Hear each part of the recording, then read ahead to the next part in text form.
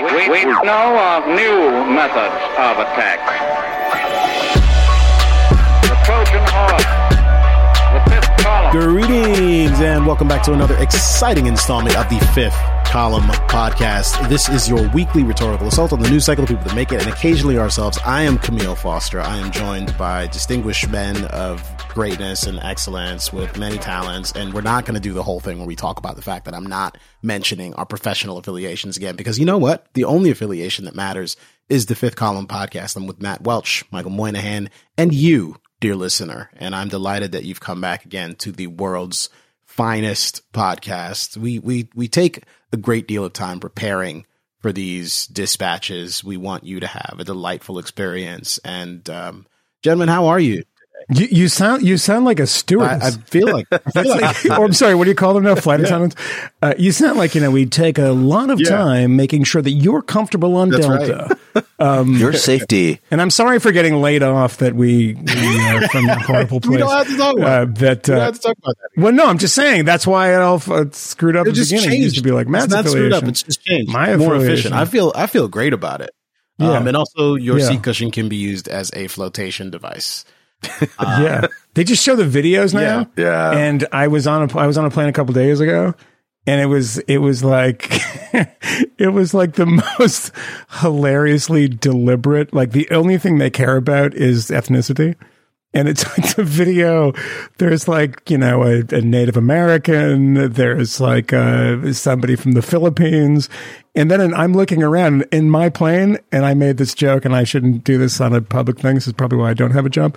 But I looked around and I was like, in my plane, it's all gay men. I don't know what's happening. It's just, I'm not seeing this. I know that's what you aspire to, but it's just a bunch of gay men here, all of whom are very nice. Did you just take the puddle jumper from Fire Island again? I mean, that seems like you could. My 14-year-old, I was driving her to a thing this past weekend in Englewood, New Jersey. I thought you were getting ready to say she was driving. I say, holy shit. Soon enough? Soon enough. That's soon. Not in this country. And she had a friend with her in the back seat, and we were going over the Brooklyn Bridge, and it was nice. But also, she was looking around and saying, you know what would be real boss would be, it shouldn't say boss because that's an old person thing to say. Yeah, but whatever, it would be slay. Is it groovy? Yeah. Is instead of like driving through all this stuff in New York, you just took a helicopter. And I was like, your boy Camille. And she was like, Camille King. Yeah. He's the only one who slayed. Yeah. And then she tried to explain Camille to her friend. Yeah. And I think he became not just a billionaire, but maybe a trillionaire. It's amazing. Imagine if Thomas Sowell was a billionaire. That's what she said as a 14-year-old. So your crap values of wanting to be Elon Musk's retarded brother are my 14-year-old's values too. Yeah. That's who she aspires to be. Yeah. He's like Larry Elder, but more successful. Really? That doesn't sound right. Just more handsome. Right. And if by retarded brother, you mean like amazing, more handsome brother who he loves and buys planes and stuff, I'm fine with that. That's fine. That's fine. I'm unaware of family. I want to point out something else. I'm Googling right now because Camille, we were talking about where we start this idiotic show, and Camille's very excited about Oscar nominations because every year he's crunching numbers to see if Oscar's so white this year. They never are. But Best Picture category. So I don't. Is. Well, this year, so I didn't know anything about this stuff. So I don't know any of these movies. I've heard of some of them. Yeah. So I just had to look them up. So if you want to talk about this, I have seen one of them. Which one? I've seen one of them. Tar. Oh, you saw Tar? No, I haven't seen Top Gun. Oh, you saw Tar and not Top Gun. That's why you're flying from Fire Island every weekend, sir. Yeah, that was. If I can Olbermann this, you, sir, are the worst motion picture viewer in America. That should be a new category. No, the reason I haven't seen Top Gun Maverick is because I wanted to see it in the theater in like 8K with like certain special glasses on. Now you're gonna have to wait for like a revival or something. This is a problem. Yeah, well, that's what I'm gonna do. That's what I'm gonna do, because now I was like, it's on the plane. I'm like, I'm gonna watch this fucking thing on like a. You want to go full screen. Hunter Biden sliding down that slide, man? Oh, totally flopping around. Okay, helmet on, one-handed. Yeah, I'm not going to watch it in 480p. This is not. Well, did you like Tar? Because I wanted to see that, but never got around to it. So, no, yes and no. I mean, I liked parts of it, but it was one of those things. It's like it was one of the things like what plagued kind of the early serious Woody Allen movies. Which was the overemphasis on being intellectual, like much so that it seemed right. You know, so at the beginning, that she is being interviewed by like I think Adam Gopnik, the actual Adam Gopnik from the New Yorker, is on stage, and it's like people don't talk like this even in interviews. It's like it's just how somebody believes an intellectual speaks, and it just rings really hollow. Yeah. And it was frustrating. It is an interesting movie in some ways because there's a main character who's kind of Me Too'd and is gay and is not like a good character in a lot of ways, is like respectable and makes some really kind of smart points at the beginning when a student objects to learning about, certain composers because they're like old dead white men. I saw that. And she has like some pretty interesting responses to it. And then there's like kind of a Me Too subplot, but it's a little convoluted, and it's like it's someone trying to be overly intellectual. And I think it could have been a better movie. The bad guy in the film, right? For sure. Yeah. I mean, it depends. I mean, I was rooting for it. I know you were. It's like it says a lot more about me than what they intended. But yeah. Does she like so that more girls movies than the rest of you guys? That's funny. Well, I just got a message from a friend of ours. We've been trying to set up a little guest appearance tonight, and he just said, so maybe we table this discussion. Oh, is he coming? Because we have, I think our friend Ben Dreyfuss wants to come on and have a chat. Now, Ben Dreyfuss, of course, is the son of famed actor Al Pacino. And so he knows a lot about the movie industry, having grown up around it and being a Nepo baby, as they call him now. So maybe we talk about it with him. That's a good plan. Are we supposed to? Yeah, I just told him to send him a link when we want him on. Wait, I'm supposed to send him a link now? No, I told him I would. I can send him a link. No, I haven't yet, but I'll send him a link. Ben... Because you can't send Ben a link and say, give it 20 minutes. He's going to press the thing immediately while he's like smoking meth and like tweeting offensive stuff. Oh my God. So we have to wait. Okay. We'll throw out the whole script after this. Well, maybe before he gets here, we could talk about Ukraine really briefly. He tries to jump out of the plane right when it's taking off. Like you gotta get to some altitude first. I know. So let's try to get to 30,000 feet. Can I ask about Ukraine quickly then while we're still in the semi-serious mode? And things are rather wild there. There are a couple of big developments. One, there's a bit of a corruption house cleaning taking place in Ukraine. About a dozen Ukrainian officials were dismissed for various misdeeds, allegations of corruption. Looks like some sort of abuse of power, embezzlement kind of stuff going on there. Not a standard taking free trips to Spain for Ukrainian officials, but kind of wild to see it happening while they are so deeply embattled, and also odd to see it happening at a time when a bunch of NATO member states have decided to give Ukraine tanks. Things are escalating pretty severely in that conflict. And the Russians have been putting the spurs to Ukraine in a bunch of different ways. And having some Western powers have responded by finally capitulating to demands not demands, but requests from the Ukrainians for a very long time for tanks. It sounds like they're also requesting some advanced fighter jets as well now.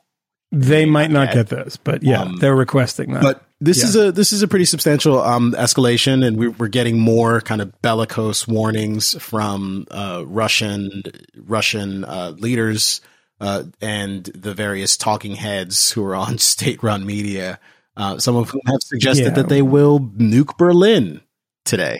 There's one person who does this all the time. What do we make of this? Are we any more concerned about the possibility of some sort of wider escalation? And what are the kind of formal things that you guys think about when you think about what limits the U.S. in particular, and perhaps NATO in general, like ought to be thinking about with respect to their entanglement? I mean, this feels like a kind of, it has everything that you would expect in a world war, in the sense that the armaments and munitions and vehicles that will be deployed on the battlefield are manufactured in all of these different NATO member states. You've got UK, German, US tanks, like all there, being sent to the front. And it's kind of wild to watch things to continue to unfold, and heartbreaking.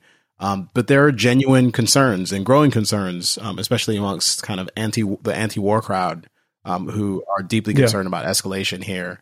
I know many of whom listen to this podcast, and many of whom have sent very thoughtful emails about this. And I do encourage the thoughtful disagreement, because I disagree with them.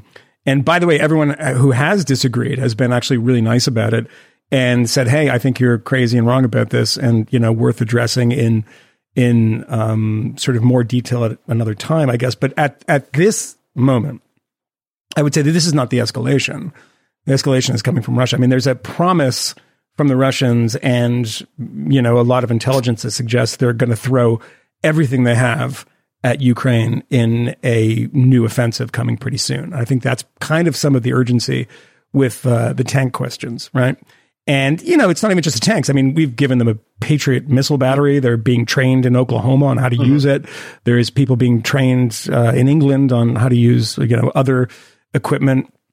There's been, Poland has a lot of these Leopard 2 tanks, which are German tanks, and they want to give them to Ukraine, their neighbor.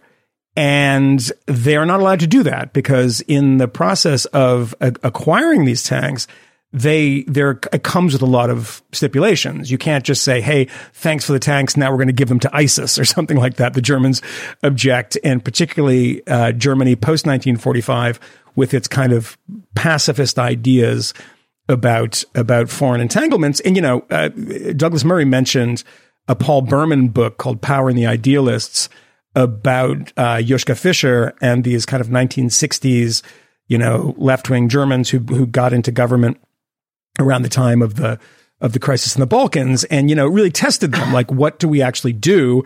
We say never again, nie wieder in German, like that's what they say. But like, what about Bucha? What is happening in Ukraine? Do you want to? So Olaf Scholz, the Chancellor of Germany, has been under incredible pressure from people in NATO and people at home to provide some of these Leopard 2 tanks. They have just submitted to this. It's not a lot. Right? They want a lot more. And the United States is giving M1 Abrams tanks too. And there's, you can say which tanks are better at which things. And you also have to be trained in these. We've trained Iraqis in the M1 Abrams tanks. We're now going to be training Ukrainians, and they have to be trained, obviously, on these Leopard 2 tanks too. So they want a lot more than this. And they want fighter jets, and they want all these things. But it's actually a funny thing, is it actually reminds me a lot of World War II. Prior to America's entry in World War II, the biggest debate in America, I mean, it was an enormous debate. And most Americans were opposed to entry in World War II until the Japanese very foolishly bombed Pearl Harbor. And, a handful of days later, the Germans, for the first time, had abided by a friendship treaty and decided to declare war on America. We did not declare war on Germany. It was stupidly, crazily declared war on America. And at that point, even the most isolationist people in Congress, like Hamilton Fish, people like that, said, okay, we're actually on board. People who spent their entire, 2 previous years objecting. And the objection was exactly what America is doing now, which was Lend-Lease, which was giving, munitions, giving supplies, giving moral support to the United Kingdom in their fight against the Nazis. But that also meant the Soviets, who talk endlessly about how heroic they were, and they absolutely were in the Second World War in fighting Nazis, and how they were the ones that won it, they wouldn't have been able to win it without Lend-Lease, which we also gave to the Russians, which is kind of an ironic thing, is that we're doing the opposite thing now.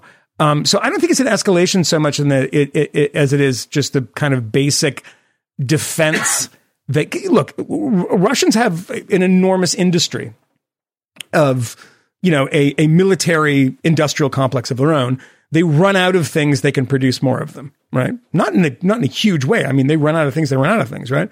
But they have an industry for this. Ukrainians do not. So they have to, when they run out of things, they have to get them from somewhere.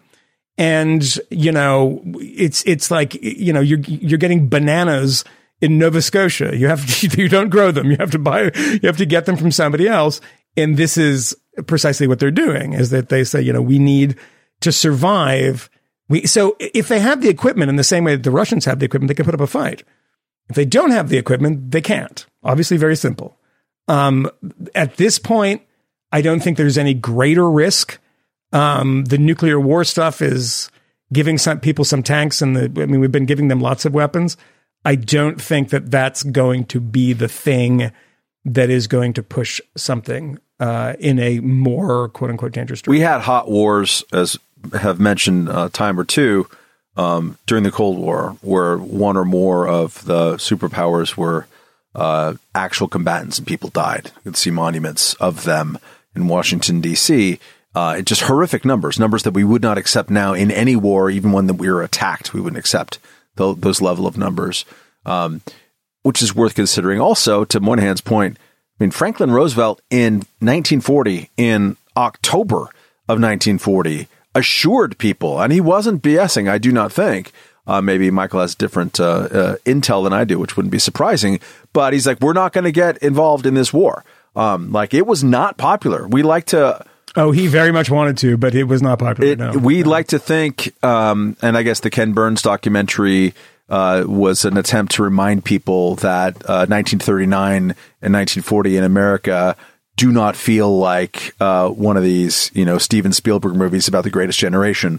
It is, we were very ambivalent about entering the war. We were very ambivalent about accepting refugees into this country to a shameful degree, and et cetera. But it was just like the Europeans' reluctance to go to war in general during World War II, which oftentimes gets pilloried, sometimes deservedly so, depending on the actor and the moment. It's also understandable. France lost 22% of its population in World War I. They weren't really eager to go back in, and they fooled themselves into thinking that they had a way to wiggle out from it. So it's understandable that people wanted not to do it. I do not think, given the level of actual American flesh, Soviet flesh sometimes in wars, hot wars during the Cold War, I don't think we're anywhere close to that. I don't think there's any tripwire that allows that to happen. The only way that happens is if some idiot in Russia lets off a missile to Berlin or to Tallinn or something. And that's just an invitation to annihilation. It's really not very plausible. And you can set your own personal calibration, like, okay, what's the acceptable risk of that happening for you, Mr. Person? Is it 1%? Is it 1 trillionth of 1%? And I get that's a nail biter. But I tend to agree with Moynihan in the sense that this is defense. And a lot of these things, excuse me for coughing a lot. A lot of these things are, as far as I can tell, like, it's not even about defending the next 2 months. It's about giving people a sense that we got you 4 or 5 months from now, so that this is going to keep you motivated in the intervening time, right? Like, those tanks aren't going to be usable anytime soon. Probably what Ukraine needs more than anything else is credible ability to defend themselves from rocket attacks. And I don't know what a tank's going to do for that. I'm not the expert in tank technology, but I don't think that's what they're generally designed for. So I think this is not a total game changer. Yeah. It's wrong for people to say. I think that people who do say that don't exactly know what they're talking about. But it's also, keep in mind that what you're saying, Matt, is that the promise of World War III has been a year in coming. People have been saying this for a year.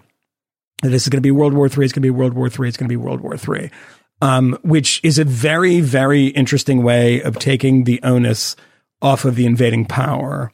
Of saying you might make them angry. And what you did provoked this. So don't give them, I mean, when the weapons flood in, this was not an attitude people had when America invaded Iraq.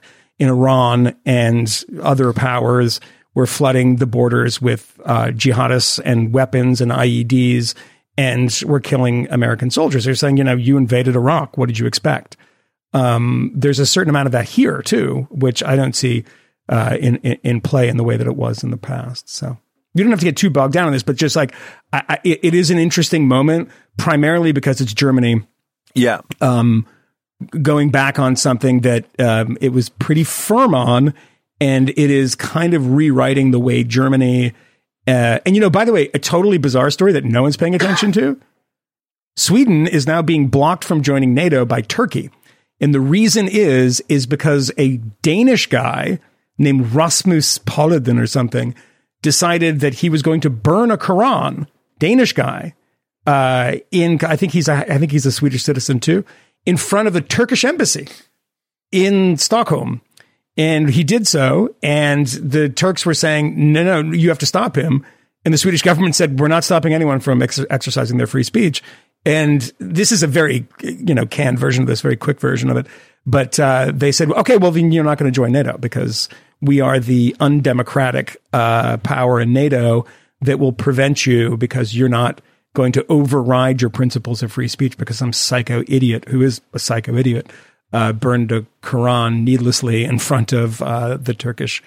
So Finland, that's going to be okay joining NATO.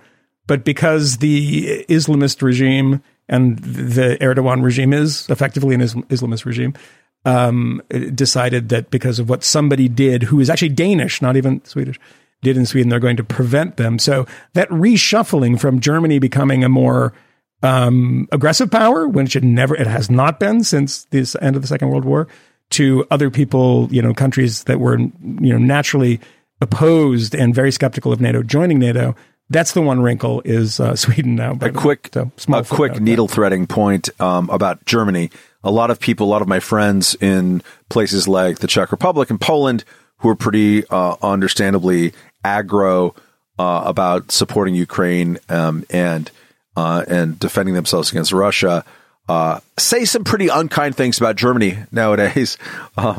Bring up some past things, and I'm not saying that they're wrong necessarily. But I will say that a lot of people are forgetting Germany's history of Ostpolitik, which was not simply like cowardice.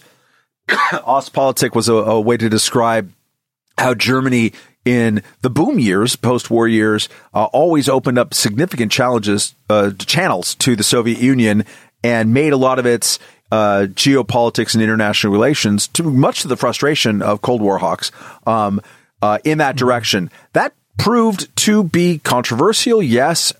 Also definitely useful over time. There needed to be a Western power that was doing that.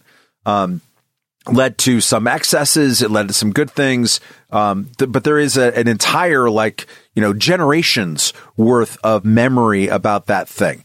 And part of what happens when you have these kind of grooves that are wound down over time or ground into the firmament over time is that there's a belief that intertwining yourselves in relationships, buying a whole lot of Russian oil, for the example, really, in this case, is going to lead to better ties and help things out in the long run. I think Germany is probably rethinking that right now, certainly in its energy sector, but it's a history that it has. It is not necessarily a history purely of cowardice and flinching and corruption.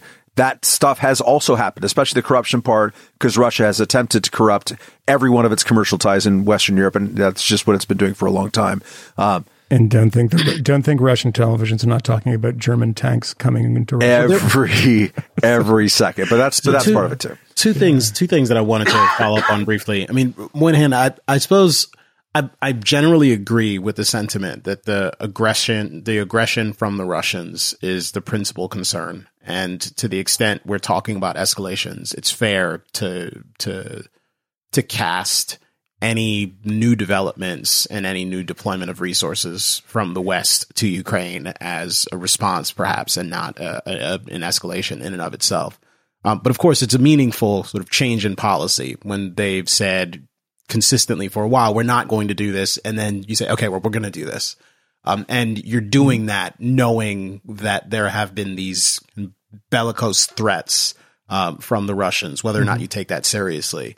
So an escalation, not an escalation. It's a meaningful development. And sure. Yeah, no, that's true. It is raises people's I concern. don't mean to downplay that. Yeah. But relatedly, I'm also thinking about a lot of the reporting that we were seeing towards in the fall of last year about the brutal winter that Europe had in store because Russia was likely to cut off their energy supply. I mean, we're in January now. Have things been nearly as bad as was predicted? It seems as though that's not the case. No one is talking about that anymore. I mean, in two fronts, right? On both ends. One is the collapse of the Russian economy, which has not happened in the way that people suspected it might, considering so many sanctions and no Western products coming into Russia, et cetera. And the freezing of Europe. It's that, I mean, people are pretty agile in these situations. I don't think it's very nice in Russia now. It's obviously there's a lot of things that are very difficult to get, but the economic problems of Russia are much deeper than what happened, with Ukraine sanctions. So that's actually kind of an interesting thing, is that is another thing that, hasn't happened. I mean, it has happened, but it has not happened in the way that we thought that it was going to and being catastrophic.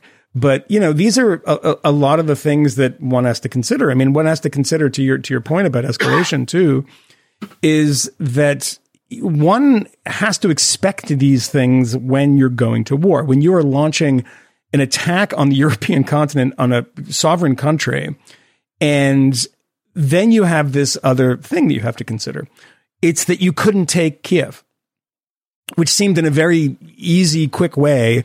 There'd be a nice little pincer movement around, and then they would, have Kiev surrounded, and it would crumble pretty quickly. Couldn't take Kiev, and they have sustained unbelievable losses. Even if you don't believe the numbers that are coming out of the Zelensky administration, and you should not, because they're clearly lying and they're clearly inflating them. I don't think that's would be a surprise to anyone. But they are huge, and the Russians are acknowledging that too. And they are now dealing with troops that are being pulled out of classrooms and pulled off of jobs to be conscripted into service. So what are the Russians going to do? It would have to be something totally crazy and irrational, like a barrage of, ballistic missiles onto, Weimar or something. Yeah. Potsdam, that kind of thing. They're like, all these people are rational actors. I mean, Kim Jong-un is a crazy person, but he's a rational actor, which is precisely the reason he hasn't shot missiles at Japan, but shot them over Japan. And why he hasn't, it's about a 30-second thing for those missiles to hit Seoul. And the people of Seoul know this. I mean, there's throughout the subways and stuff, there's places to take cover if that happens. But he hasn't done it. And he's an absolute lunatic. And his father was a lunatic. And his grandfather was a lunatic. But there's a rational thing in it, too, that I think that Vladimir Putin understands. That if he were to do something, if it was nuclear, or if it was even, non-nuclear, but attacking people that were supplying, they will attack supply lines in Ukraine, right? But the funny thing was, I saw this other thing about an escalation today that somebody in the Ukrainian government said, very curiously said, well, they should worry about their own cities. Yeah. St. Petersburg. That, yeah. Moscow, I mean, this is, and people are like, wow, that would be an escalation. It's like, no, hold on. What, they get to bomb Ukrainian cities, but the Ukrainians don't get to respond. Now, we don't necessarily want to give them, they have the HIMARS, but they want other stuff that will actually, and the United States has actually said no to that stuff, has actually said no to, certain technologies that are too boring to get into that would allow the Ukrainians to do things like that. But it has said no to it. Yeah. And, I mean, thank God I'm not the president, because my argument is quite simple. They bomb your cities, you're allowed to bomb theirs. Oh, you want to buy stuff to so bomb it? You would feel comfortable with that sort of 100%. Oh, 100%. Okay. 100%. What is your? It's a very simple calculation. You kill Ukrainian civilians in their beds. You kill children in their schools, pregnant women in their hospitals. Why do you think you have a special kind of cloak of invisibility in your own country? No, this stuff is like what happens in war. If it's the Second World War, the Japanese bombed Pearl Harbor, and God knows what happened to the Japanese mainland. The Blitz happened in 1940 in the United Kingdom, and then look what happened to Hamburg in 1943. And, more questionable things like Dresden in 1945. I mean, you attack, you got to understand what you're dealing with. This isn't a one-way street. So where's the break? Where's the break? Blow things up. You should. Where's the break for you? There's a break is when the Russians lose, because you invade a country and you expect to win, and you're fighting people that have an unbelievable spirit. And if you look at the opinion polls within Ukraine, there is variations in opinion, except for on ceding any territory to the Russians. They're a nationalistic people, and they are dealing with a horror for the past year.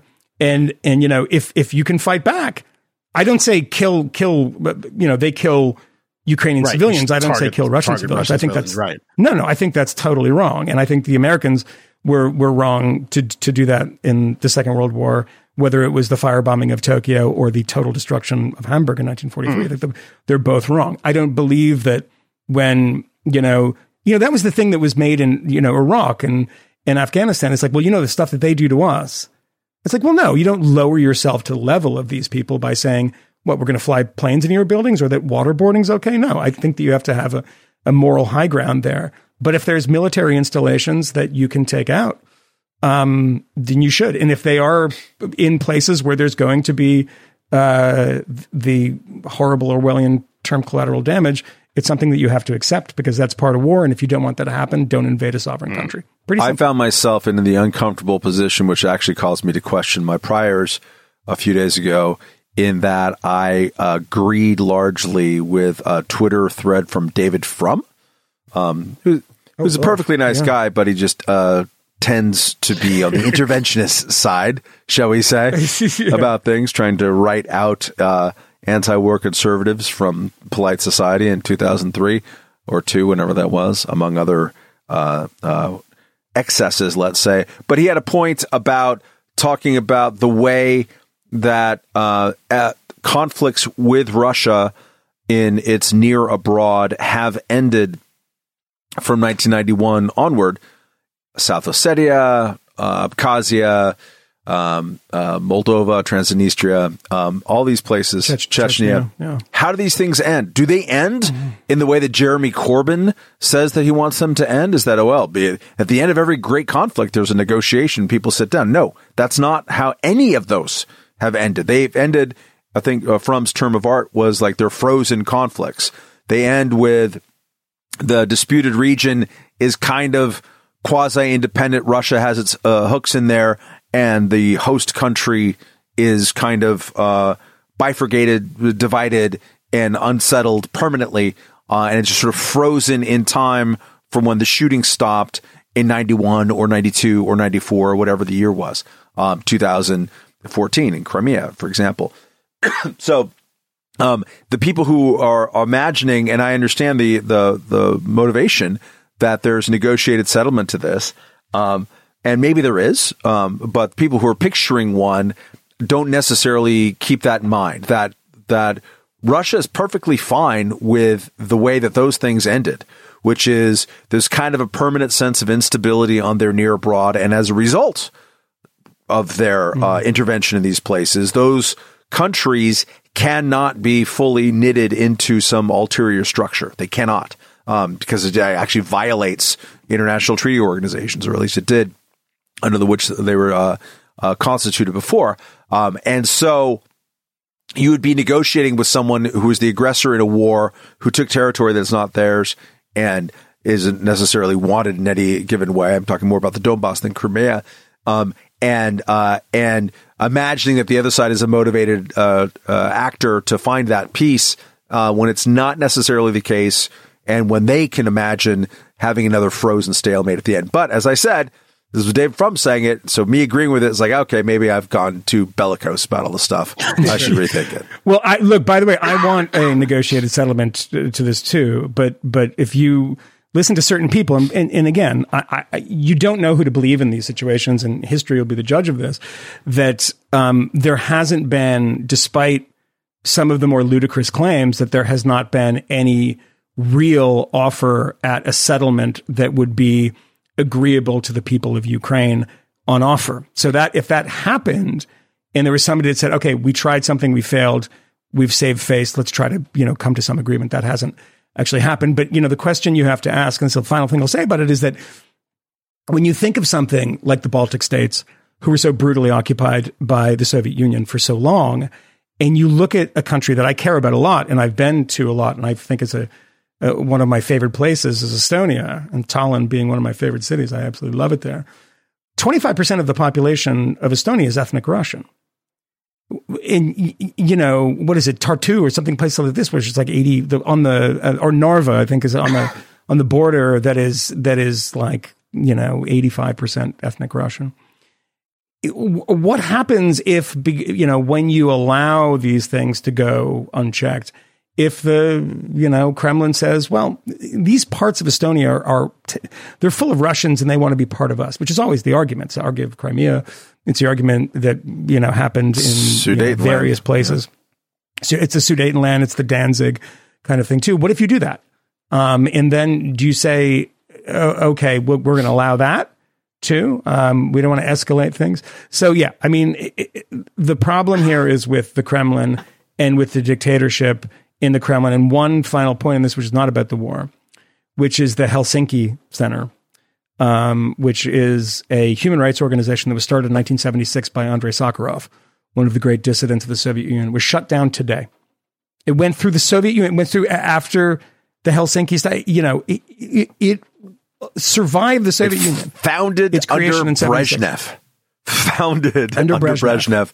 And was as a way of checking the Helsinki stuff and saying, like, look, if you're going to say that you're going to do this and abide by human rights and, freedoms, we're going to hold you to it. That has existed, and it existed until the end of the Soviet Union, until 1991 and till now. And it was shut down by a court in the dictatorship of Russia today. Russia is the problem. And I think a lot of people were so confused and blinded by the stupidity of some of the charges against Donald Trump, that they ended up thinking that the guys that they were accused of dealing with weren't actually, not only were they not trying to manipulate and control Donald Trump since 1985 or whatever Jonathan Chait said, but that those guys were decent people too. They're not decent people. They're bad people. Full stop. And the Helsinki process always deserves a shout out. It was the Accords from 1976 or 75, widely criticized on the anti-communist interventionist right, as being like weak-kneed, namby-pamby human rights crap, led directly to such things as Charter 77, the most important dissident organization in the former East Bloc. It had important lasting effects. It basically said, you're a signatory to these ideals. You should, therefore, by treaty, have to live up to them. And it was a mirror that dissidents in authoritarian regimes could hold up to their overlords. And it was very effective in that way. And it's the symbolism of the moment is not small. I just sent a message to our friend, by the way, because I think that if we discuss either Donald Trump getting back on Facebook or the Oscars and a news story that was on the Daily Mail, that was on the cover of the Daily Mail, that I'd like to talk to our friend Ben Dreyfuss about. So I just hit him up. And the thing is, he could either just hop in immediately or he could be, drinking like Bacardi and Cokes on his in the backseat of his car, like passed out, texting his father about how he needs to borrow some money or something. Not that we have any, so not we'll that see. we have any intel. Not that sort of thing happens regularly. It is interesting. Last With last Ben, thing I guarantee. last thing on Russia. You mentioned a moment ago. We were talking about the economy, the Russian economy. I think you mentioned it. And I just checked really quickly. Like, what is going on with the ruble? Up 14% against the dollar over the course of the last year. It was March of 2020 when it like completely cratered, and it recovered from there, and is doing relatively well, up 17% against the euro. It's, yeah. It's not what we imagined. Yeah. And this winter, it's amazing how many wrong predictions there have been so far in this conflict, and in all sorts of directions. I mean, the expectation was that Russia was just going to roll over them. Then the Russian economy, something I thought, for sure. The expectation was that the sanctions were going to have a huge, meaningful impact on their willingness to do things. And thus far, while it may in fact have helped to create some dissension within the ranks, Putin is still very much in control as far as we can see, and they seem willing to kind of press the initiative at this point. I personally am very torn about a lot of aspects of this, but I would love to see more congressional oversight and the steady hand at the wheel that keeps us from doing anything crazy. Oh no. And Ben Dreyfuss. I think that's Ben Dreyfuss. There's like Vaseline on the screen, on the camera there. I have many questions about what I'm seeing in that house. So when we take his the mic big girls off, in the back. It's surprising to me because I was pretty sure that he didn't sleep with that girl. Ben, you're silenced because you're echoing too much. But so that means I can just talk. Yeah, if you're good, give us a high the 9-poster bed and the fact that you're wearing a wife beater, you kind of look like Ron Jeremy. A Black Sabbath tank top. Do you think the color of that was white at some point? And it appears to be maroon now from his blood and tears. Right, let me see if I can bring him back. And if do you know what? You know what I'm thinking we should do with Ben, rather than be topical. Yeah. I do want to ask Ben about, and I'm sure he's prepared to talk about, his star turn in the Daily Mail, which greeted me when I woke up in the morning, and it was literally the top story on the homepage. Apparently, Meghan Markle hadn't done anything interesting that day. And the other thing that you can always do with the great Ben Dreyfuss is look at his just his Twitter feed, which is just a lot lot of madness with funny and interesting things. His hair is very normal looking. He thinks he's ready. Oh my God. He does look like a peasant from the 50s. But that's a man who's killed a lot. Okay, is that better?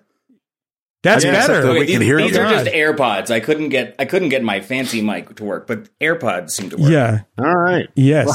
Ben looks like Emo Phillips just woke up. All right. So it's been a long time since I've had a haircut, and I don't necessarily want to talk. Wow. The pandemic is over there, Ben. Yeah. It's finished. You can go to I'm in barber. Idaho. This is the look.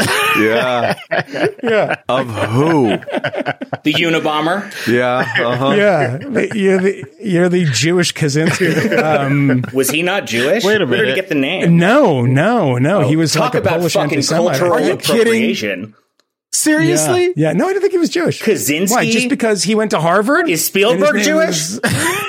Yeah. No. I saw his movie, The Fablemans, and it was about how he got kicked out of the Catholic Church. Did you see that movie, Ben? No, I didn't. But that's because no one seems to have seen it but you and Hollywood film critics. I haven't seen it. I want to see it. I want to see it. I told my mom Do you think I need to see a movie about Jews in Long Island, or do I just have to go outside? I can go to the store and it's fine. I told my mom that she was like, Steven had a new movie ad. What's it about? And I was like, it's like a Ramona Clef about him growing up. And she rolled her eyes and said like, ugh, in the 80s, he told me all about his childhood. I don't need to hear it anymore. And I was like, bitch, you are name dropping even to me. Like, even I think this is a little weird. Yeah. Did you say my dad's Richard Dreyfuss? Yeah. Look. A lot of armpit hair. Was she aware of that? Although back in the 80s is when Steven Spielberg still thought it was his dad who stepped out on his mom, which is like the under theme of all of his movies, including the best ones with your dad. And like, turns out, oops, kind of backwards. I mean, we always get on random things whenever I'm on here about this, but like, you know, the end of Close Encounters is like my dad leaves all of his kids and runs off to space. Yeah. And when they first did that, just like your life, right? When they first did that movie, all these like critics were like, "So how do you feel about like abandoning your kids? Are you upset about this? The like Association for Good Fathers is offended." And Steven said, "Fuck off." Like, you know, I would go too. I'd go to space too. And my dad said, "Steven's right." Yeah. I'd go off too. Yeah. And by space, I mean an apartment in Orange County. And then like Steven had Max, his oldest son, like exactly a year before I was born. And they asked him again. And he said, "You know, now that I've had a kid, I wouldn't. I realize now I was wrong." Yeah. And they asked my dad. And he said, "Oh no, I still I stand by it. You're offered to go to space. You go to space." Yeah. And there's a reason that you know that your father was correct about that, and the reason is that I woke up the other day, probably 4 or 5 days ago. And as I do, I open the Daily Mail. It's the first thing I open because it's the only news source that I trust. And I can trust it because the main story, the headline story was, and allow me to read this headline, and I'd like you to respond to it. Jaws star, wait a second. I should be Krippendorf's Tribe star. Richard Dreyfuss's actor son, Ben, you're an actor, 36, you're 36, is slammed for saying he'd never have sex, quote, with a fat person or let partner put on weight, tells critics he doesn't care if they mock his glass eye. There's a lot happening in that headline. Can you tell us where the story came from? I'm actually thrilled that you can verify that it was on the homepage because my Welsh aunt came to me that day and called and was like, "Just so you know, you're on the front page of the Daily Mail." And I was like, "You're talking about a Welsh aunt? You're talking about." Well, she's really my nanny, but we call her aunt because it makes me sound less like a bum, or a brat. But I was like, it must have just been on the internet. But I'm happy to hear that she was right, and it was on the homepage. No, like Ben, you're on the homepage. We're in Wales. You're on the top of Wales on Wales Online. Accent, but yours is bad. Oh no, that's the best one.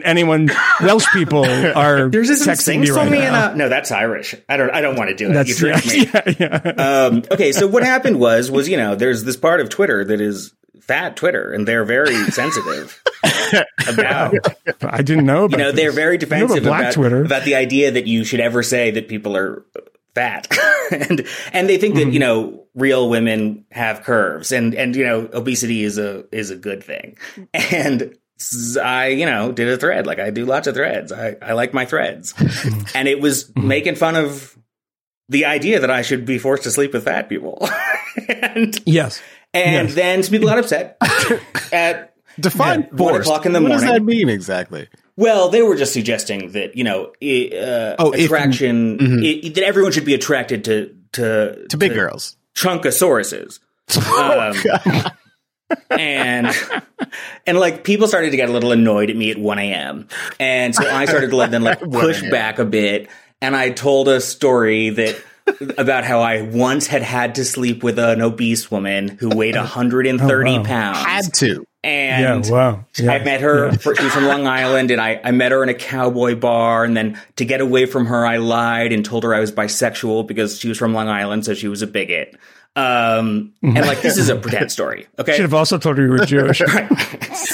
You would have had to do nothing at that point. This is a made up story. All right, this is all.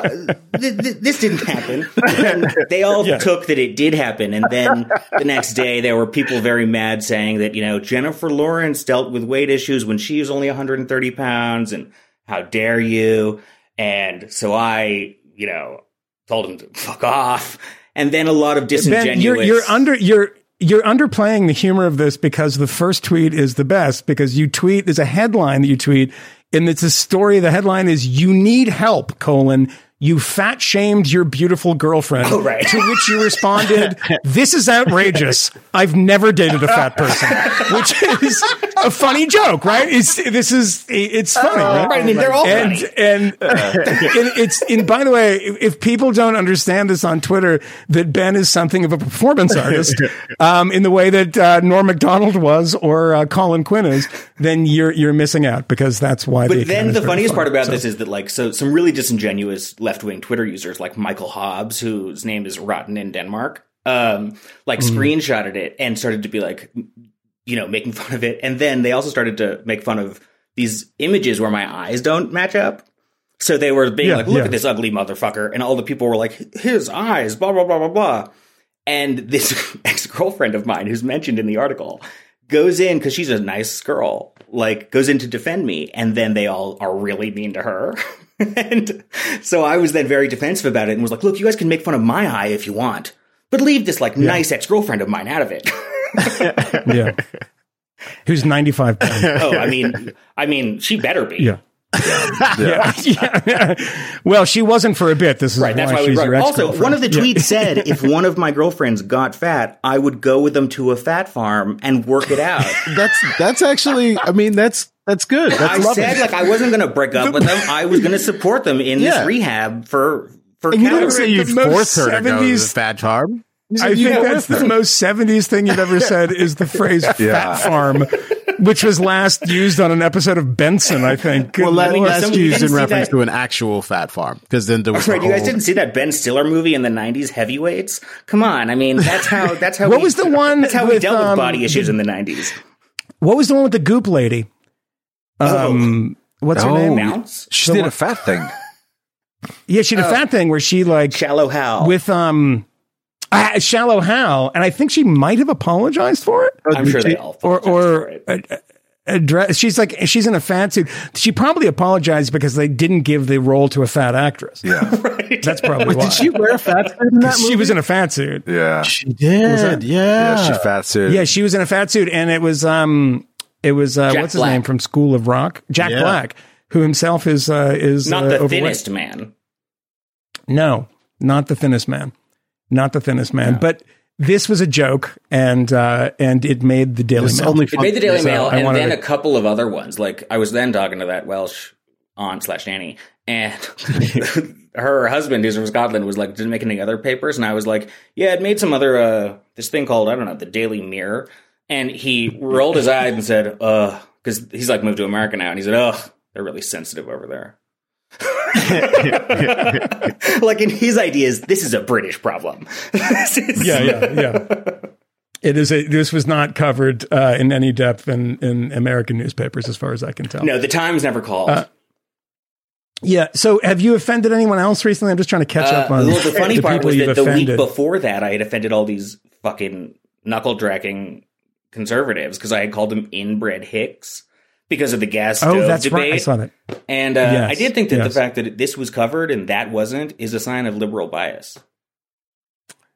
Explain. I mean, I made fun of all these conservatives. They were mad at me for weeks. I mean, for a week. And the Daily Mail didn't cover that. They didn't say, Mr. Holland's son calls nice conservatives inbred hicks, but suddenly I offend fat left-wing Twitter and I'm on the front page of the Daily Mail. It's the first time I've ever heard the Daily Mail referred to as left-wing, but I like to imagine that there's one employee there. I think the byline is Daily Mail reporter, so you'll never know. But there's one who is left-wing and is looking for the chance to take the shot. Looking for the moment. They do this thing. I've noticed this, and you can check this out on the Daily Mail website. The actual print paper has always been accused, I think credibly accused, of being like a Little Englander paper. A kind of, they don't like immigrants so much. But the success of the website's been something different. The thing that they always do, and this is why you were attacked, I think, is that they will have an actress or somebody like Lizzo or somebody who's, not a thin person, and they will have a picture of them on the beach or something. And there'll always be a headline that at first I thought they were just being sarcastic, but which is so-and-so stuns with beautiful curves or something like this, and you offended that idea. The entire play winking game that they have. Yes. Are you? Yes, which you can't do because you have a fake eye. So well, do you know? I mean, the Daily Mail. You know who I love her, and I know you guys don't love her, but you know who was in charge of the Daily Mail's social media when they first came to the United States was Taylor Lorenz. What? I don't. Oh, that's right. You have that's your weak spot. Taylor was in charge of the Daily Mail United States' social media thing for like 5 years. Don't make me like her. Yeah. And hired all these people who now are deep into left wing Twitter and stuff. And Taylor's moved on from social media, but I do think it's sort of funny. I've been to Daily Mail US parties. What does you are such a consistent defender of Taylor Lorenz.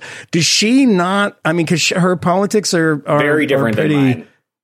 Pretty different from yours. Does she ever say, Ben, thank you so much for constantly defending me when I don't deserve it? But why are you such an asshole on Twitter? Does she do that? Much closer to that second one. I mean, her politics and I have really grown sort of apart in the last, pandemic. I'm shocked to hear this. But, we're still very close. She's a very good person, but it's true that I think that she and I both have sort of a, let's just ignore each other's tweets. Yeah. Which I think is a nice thing to have with friends. Yeah, no, it allows you to defend I'm if you're not actually reading attention, them. You probably wouldn't. I don't know, but it's probably fine. I'm just really excited that your last two controversies are about calling conservatives inbred hicks and then making fun of fat girls while you are in Idaho in a wife beater that hasn't been washed since 1978. Some pretty rounded shoulders, if we're being honest about this. Ouch. True. Yeah. And in fairness, I'm sure I bought this at Urban Outfitters. It cost $55. Right?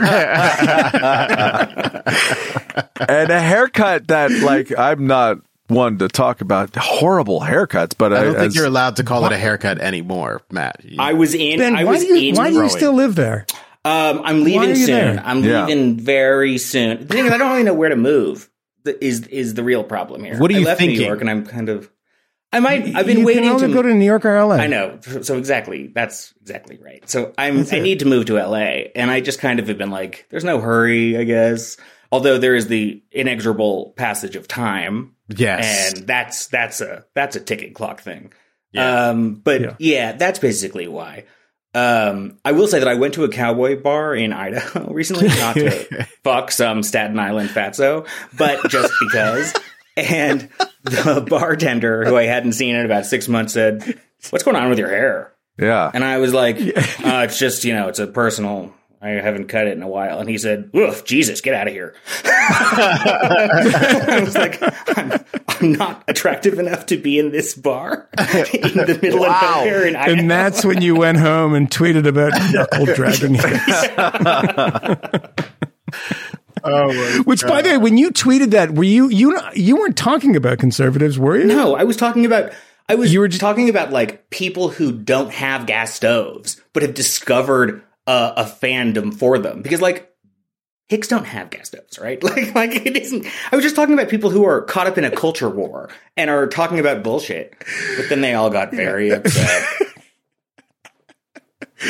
It's funny because I was just scrolling down your Twitter feed, and there is a reason you tweeted this, and I want you to explain it because it's quite funny, and I love that you're making fun of this horrible person.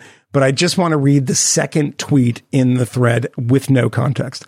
And I want you listeners out there to fill in the context, what you think it might be. And this is Ben Dreyfuss on January 24th. According to anonymous sources, Jeff from the Perkins in Bay Ridge, who is married to Darlene, was caught in the back of his restaurant sucking the cock of Fred from the Honda dealership in Westbury just last week. This is not the first time Jeff has sucked cock. Oh, gosh. So, Ben Dreyfuss, what is wrong with you? So, I mean, that tweet makes perfect sense if you read the first one, all right? This is about Rebecca Jones, who was very briefly the hero of resistance Twitter in Florida, who claimed that there was a COVID conspiracy, and it turned out she was full of it. And she's now tweeting. You referred to her as a lunatic, by the way. Yeah, she is. Yeah. Fair enough. Yeah. I mean, she tweeted And her something tweet was about exactly. Matt Gaetz. Yeah, Matt Gaetz having an affair with his press secretary Joel Valdez, according to 3 independent sources. All of whom got it from the same person. It's not really 3 sources at that point, but yeah, I just wanted to ask. And then it ends with her saying, "This is not the first time he's fucked Joel," or something. Like it ends with, it ends with like, "This is not the." Nor first is Joel it is it his first with a man? Yeah, is she's what like trying she to says out at this the guy for like random sources that she has, and so that's the joke about Fred and his little gay boyfriend from Perkins. Is there ever going to be a deal-breaking sex scandal again? Like, just thinking out loud, like Larry Craig might be one of the last ones. The Matt Gaetz, whatever that's all about, no one cares. Certainly not his constituents. It's like something to make fun of him if you're a Democrat. But like, I mean, if he's indicted indicted in that thing, it would be bad. But he hasn't been, because it seems like he seems like he won't be. But no, like, he's not going to be. I think then that would be. But like, whatever happens to George Santos, I don't think it's going to be the cross-dressing or whatever, like sexuality, like presenting that he does. I don't think anyone cares. Like, it doesn't. No, I mean, it doesn't rise to the level anymore. It would be funny if it turned into a sex scandal. If like it wasn't just drag, it was like he's fucking little boys. Like it would we could really like escalate this up. It would have to be little boys though, like even and not like midgets or either like Al Franken's sex scandal was not that long ago. That was the though. He was the Me Too. Like the only scalp. Sex scandal, Camille, is if there is something about consent. And that was how they framed that, was that he took a picture when the woman was sleeping and it was a consent issue. But as far as like sex scandals, Matt is right. I think like, wide stance Larry Craig is now Spitzer. Like a heroic moment where you say like, I have been closeted and I felt bad. So I used to just go to the bathroom at the Minneapolis airport and try to get hand Anthony jobs. Weiner. And that was like, wow, congratulations. Anthony Weiner might be the last one, right? Because that was pretty creepy and it was persistent. But it's also kind of a consent thing because what really undid him was somebody who was 15 or something, 16. Yeah. Olivia Nuzzi, right? Yeah. Wasn't it like he like sent her like dick shots or something? Wasn't she involved in that? No, it was like a real child. I think it was like some kid on the internet. She was like a child at the time. Yeah. I don't think it was. I don't think it was. I won't comment on any of it. No. I mean, I know that she wasn't the main person involved with it, but he did like send her a dick pic. That's how we all learned her name originally. Was that she was on the cover of the New York Post with him. There might be something to that. There's fucking Google it. I can look at the computer screen on your face, asshole. Yeah, what are these doing? Yeah, which is I'm reading other things trying to make this more interesting. No, but he took a picture of his kid next to him. Oh yeah, that was the real fucking creepy thing. That was the last thing. His own kid was like, he was on the bed with his baby, and he took like a picture of himself in his drawers or something. Yeah. With his like the outline of his dong. That was like, look at my kids asleep. But it's like, dude, what are you doing? I think he still had his radio show after allowed to that. hold your kids when you have on suits. Yeah, be fully dressed. You're just being a good dad. That's all. He was being a good dad. If you're gonna flirt on Twitter or Instagram or whatever with a 12-year-old, do you guys think like let's go back in time? We all lived in New York, I think, probably in 2006. Yeah. Okay. No. So like that was when Spitzer happened. Remember, Spitzer had sex with some prostitutes. Kept his socks on. Wearing his socks. Yeah, he did. Like a man. Then he resigned. By the way, that wasn't true, and that was one of the and it admitted. It was Roger Stone that admitted that he added that detail and that it wasn't true. I think he actually acknowledged of like his genius was actually putting that in there, and everyone remembers the socks. Well, that was smart. Because it's almost like what's his name, the guy from the guy who from the morning show who got canceled. What's his name? Carell. Matt Lauer. Like everyone remembers that that's right. Anyone ask anyone the button and the button thing isn't true. The button thing is totally false. Like it's totally false. And like everyone of a certain station there had that, and it locked it on the outside, not from the inside. It'd be very pretty bad look for him though when someone asked him about it. He's like, "I wish I had a button like that." Did he say that? He didn't say that. That'd be awesome. If he did. It'd be just like, wow, you're just really owning Funny it. if he did, yeah. What kind of button? The first, I just want to go backwards for a second because Ben pointed out that he could see the reflection of this Daily Mail article, and at the bottom of it, the first comment is DW16 from New York 2 days ago said most people would never have sex with a person with a glass eye. Yeah. And Fair enough. there's 2 upvotes on that and 1 downvote. The 1 downvote is probably from someone with a glass eye. It's from Dan Crenshaw. He's just going through and he's just very upset. Oh my gosh. Wow.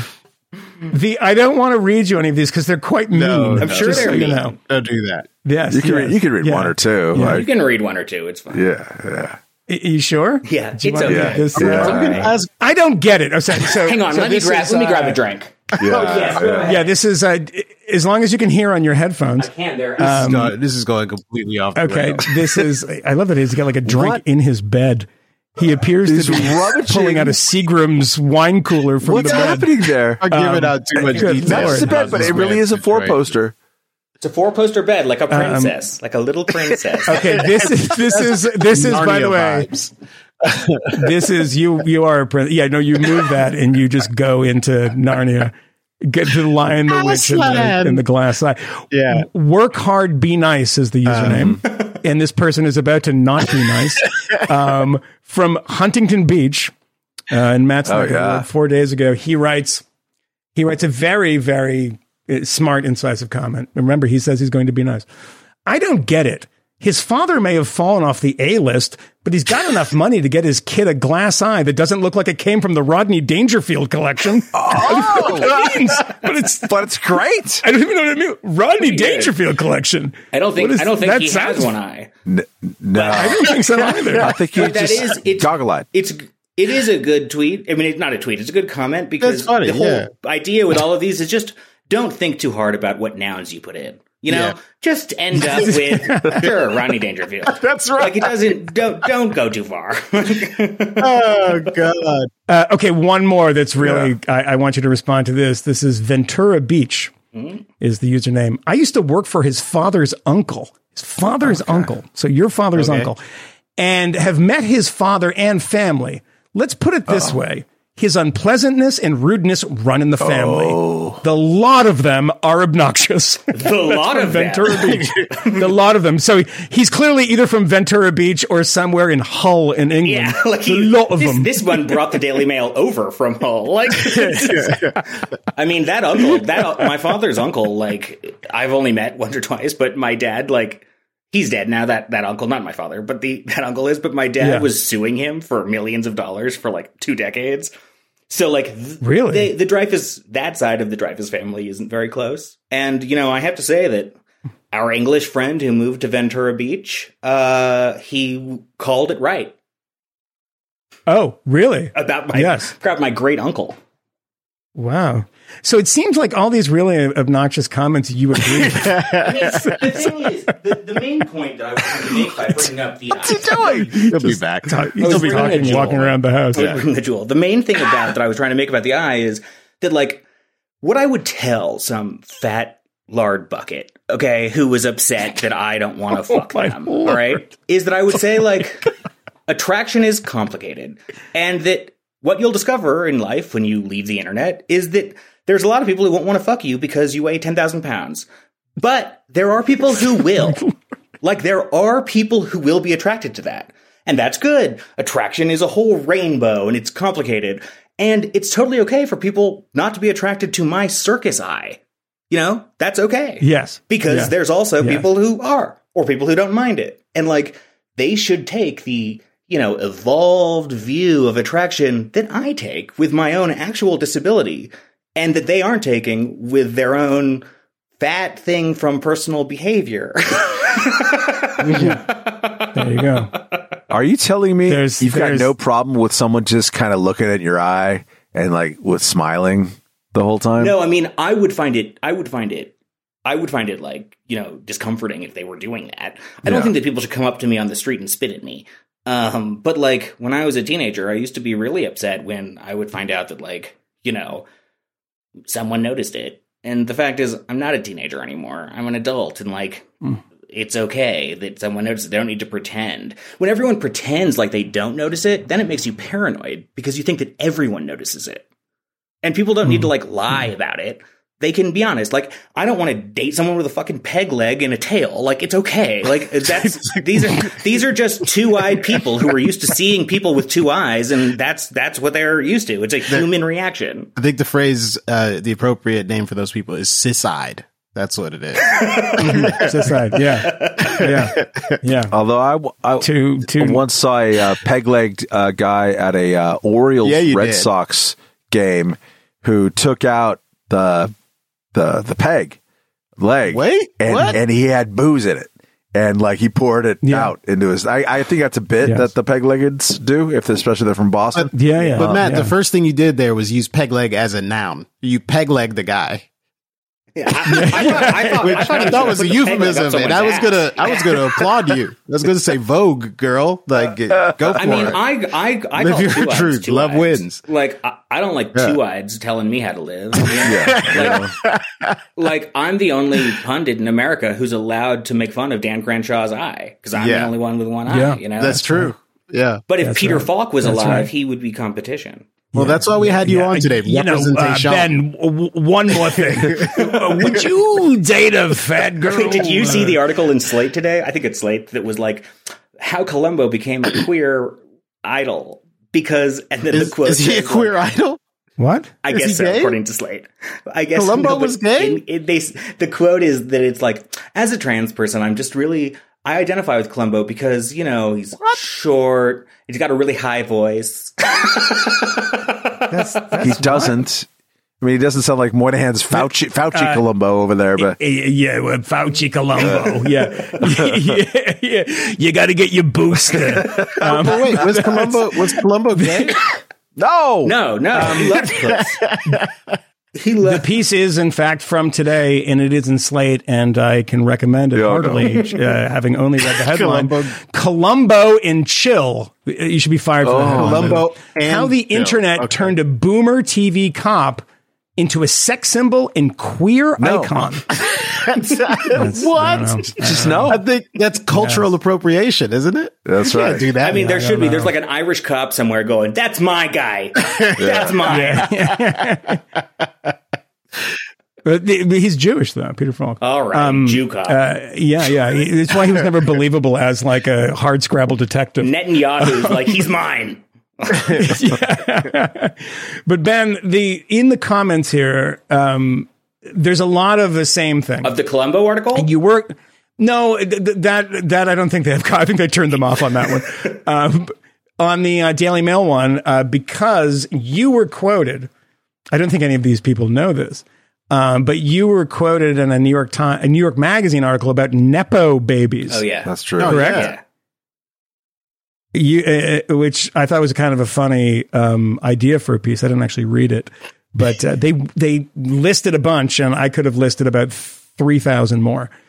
What did you think about being called a Nepo baby? My argument was that everyone needs to have a better sense of humor about it. Like it's okay for people to express their sort of anger at the world by saying this dumb thing. It's sort of funny. Nepo baby, it's a funny term. To people they don't know anything about your life.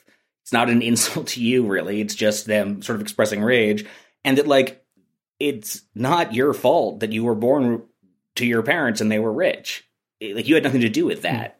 But that what it is your fault is if you pretend like you pulled yourself up from your bootstraps. Like, you can just acknowledge it and move on. And I am the only Nepo baby who was willing to say it was okay to call me a Nepo baby. So I ended up being quoted in the LA Times and a couple of other ones where they were like, yeah, at least one of them gets it. But like, I do think that that's true. People should have a better sense of humor about this stuff. Maybe it's because I get dragged on the internet all the time, but people need to not let this stuff get to them.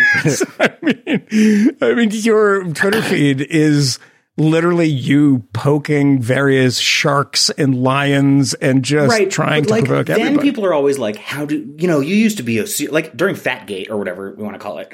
All these people were like, you were a serious liberal journalist, man. Now you've offended everybody. And like, the fact is, it's not difficult to see how you sort of go down this road, right? Like, one time this idiot mob disingenuously reads your tweets. And then it happens a second time and a third time and a fourth time. And then one time they do it and it actually costs something. Like in my story, it cost me a career. And then like you actually care and you get annoyed with it and you start to think this is an actual problem. This mob is bad. And you start to read more about how free speech is, troubled. And you start to spend more time with people who feel ideas like that. And then 1, 2, 3, and a couple of weeks later, you're looking for Jews under floorboards in France. Like it's not, it's not fucking complicated, all right? Like the dynamics at play here aren't complicated. But you mean to help them? Yeah. You're going to help them, is what you're saying. Yeah, that's true. Yeah, would it be clear about that? Because sometimes you just get pulled over because like politics is social and ideology is social and beliefs are social. And so, what was it that cost you your career? What specifically? Was there one thing that you said or wrote that cost you your career? What happened really was that I had defended what's his name, James Bennett, when he published the thing about how like the Tom Cotton article and about how like they should, I don't remember what it was called, but like let's use martial law in the streets to clear the George Floyd protests. Yeah, I don't agree with that opinion, but like I understand why the New York Times published it. Like I had the audacity to say that, and then I also thought that like defund the police was stupid, and so then they were all really mad at me, and I kept getting all these like sudden needs to like talk to like the HR person about how like there were complaints. Then the union wrote a letter about me about how I was a racist. And then I went on book leave. And wait, the union? You were attacked by your own union? I wasn't in the union because I was a manager. And the union did write a letter that was signed by everyone in the company but 3 people. And I was obviously not one of the people who signed it. And it claimed like racism amongst 3 different like white men. And I was one of them. And for that stuff. And then I went on book leave. And while on book leave, I also like kept doing my tweets. And at one point, I finally did a tweet where I like made fun of someone's movie review. And they went, "Wow, Ben, you've insulted your colleagues. That's cause. You can't, no one trusts you. You got to go." In fact, we don't even have time to argue. It was fucking the Snyder Cut. They were like, the Snyder Cut is good. And I tweeted, "This is stupid." And I got like called into a thing where like, "You insulted your own colleagues, Ben." And so serious was it. Was it really the Snyder Cut movie? The Snyder Cut Justice League. Yeah. They liked it. Sonny Bunch got you fired. And I know. And then like, I got this note from the like CEO and the editor in chief, and that they were like, not only do you need to go, but we don't even have time to talk about this. We have to settle on this and announce it today. Like internally, they're so mad about this that we have to put this fire out. The Snyder Cut was what did it. Wow. That's bad in the casual racism. At the same time, I gave you an N-word pass. You showed it to them, right? Yeah. Because if you just show it to them, it's usually a picture of Camille on it with the thumbs up. I mean, literally, there is one out of 100 employees at Mother Jones was black, and so it was just like a lot of white people saying things like. That's what it usually is, right? Yeah, I mean, but it's amazing too, because at the same time with the James Bennett thing, the entire New York Times editorial page and culture page was on Twitter insulting their colleagues. Wasn't Taylor there at that time doing the weird tweet? I mean, this article Taylor actually get people killed. Did you talk to her about that? Taylor got conflated into that because like Taylor has social justice opinions too, but Taylor didn't actually do any of the like complaining about colleagues. And then at the Washington Post, when this all happened with that Felicia chick, she likes to be called chick. That's good. Like people that kept blaming Taylor for that. There's nothing you can fire him from. Well, she actually got the short end of the stick in that case. So I don't know where she landed. But like it did end up where Taylor, she might have beliefs, personally, but like Taylor is a professional and isn't going to go and like tweet how her colleagues are bad. And also, Taylor's really close friends with Dave Weigel, so But like, didn't there's she- no way that would have happened. Oh, you mean in that case? Okay. Yeah. But I got a question about like yourself in the sense of where you were hinting before. Like, how do you not become floorboards guy? I mean, you're sitting there, you're like horking down a vape in your 4-poster weird room in Idaho, and the bad people got you or helped get you fired. And the mob is always there, and you like tweaking them, and you're really, really good at it. How do you not turn into crazy person? I mean, it's all still incredibly funny, but like, how do you keep it from distorting your vision of the world, or you just kind of lean into it at some point at the same time?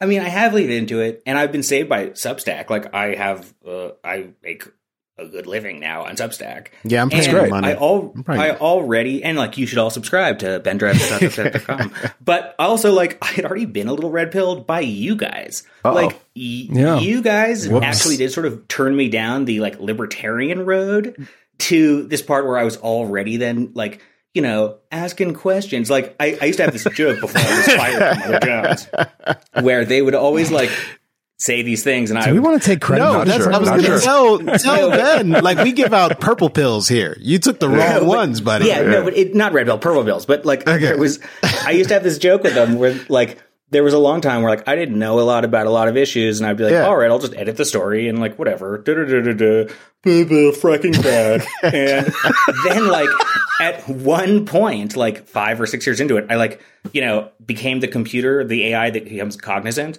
you know. And starts to like think for themselves, and suddenly I start to push back against everything, and was like, actually, I think that we should look into the fracking things because I think the debate actually is different. And they were like, oh fuck, Oh gosh. He's become a real boy. And I mean, the real thing is that like it totally makes sense that like the people who I agree with the most online are like, you know, Josh Barrow and Matt Iglesias and Nate Silver, and like it makes sense that that like those people all have been, those are like center, like contrarian people, and it makes sense that liberal journalists eventually would have been like, get the fuck out of here. Yeah. It's wild. Yeah, I mean, the Matt Iglesias went through a pretty similar thing to you. I mean, it was about the kind of rioting, I guess. I don't want to speak for him. I don't want to speak for him, but it was a similar summer of 2020. Like, he thought that defund the police was bad, and people were like, "Oh, he's a racist." Yeah. At the company that he founded. At the company that he founded, kind of like Greenwald with The Intercept, right? Yeah. I mean, Matt was also very sweet, actually, to be honest. Like, when I was thinking about going to Substack, he had just done it, and he was like, he was like very, he was a very nice guy to me in that moment, when I was really actually freaking out, because I was like, what the fuck am I going to do? I can't go, I'm never going to get a job nowhere. Like Vinny Barbarino, I can't even believe it. Like Rocky, where it's like, I gotta go over the stick. You guys, I was watching Rocky a few weeks ago, and there's this line in it that made me laugh so hard. And it's, this person says to Rocky's like, I want to take her out I got this crush on this girl Adrienne, and this guy's like, oh yeah, I heard she's a retard. Yeah. Take her to the zoo. In the movie, they say that? Yeah, he says, take her to the zoo. I heard retards love the zoo. Oh my God. But I think that was written, by the way, by also Stallone. By it was. But it's a really perfect line. I like the part where I talk about the retards go to the zoo. Go to the zoo. He said that's in the movie. That movie is fantastic. It is dark. It's like a dark Joe Palooka movie, and like he's a shit. And like my daughter wanted to watch it, Rocky, and we watched we watched the first like 10 minutes, and it's him like running through the shittiest parts of Philadelphia, jogging in like a totally gray jogging suit, and this guys with like fingerless gloves playing saxophones in front of burning barrels, that kind of thing. And he's like, "Hey, how you doing? I'm going up there to get a fucking bite of pizza." And everyone's like, "Hey, Rocky!" And it's just like, my daughter's like, "What is this?" And I'm like, "They're Italians. It's Philadelphia." Also, like, don't worry. It used to be a city. Like, by Rocky 4, you're gonna love it. Like, he's gonna be all really, he's gonna defeat the Soviet Union. It's gonna be great. Well, that's not till later. That's the best one. 4.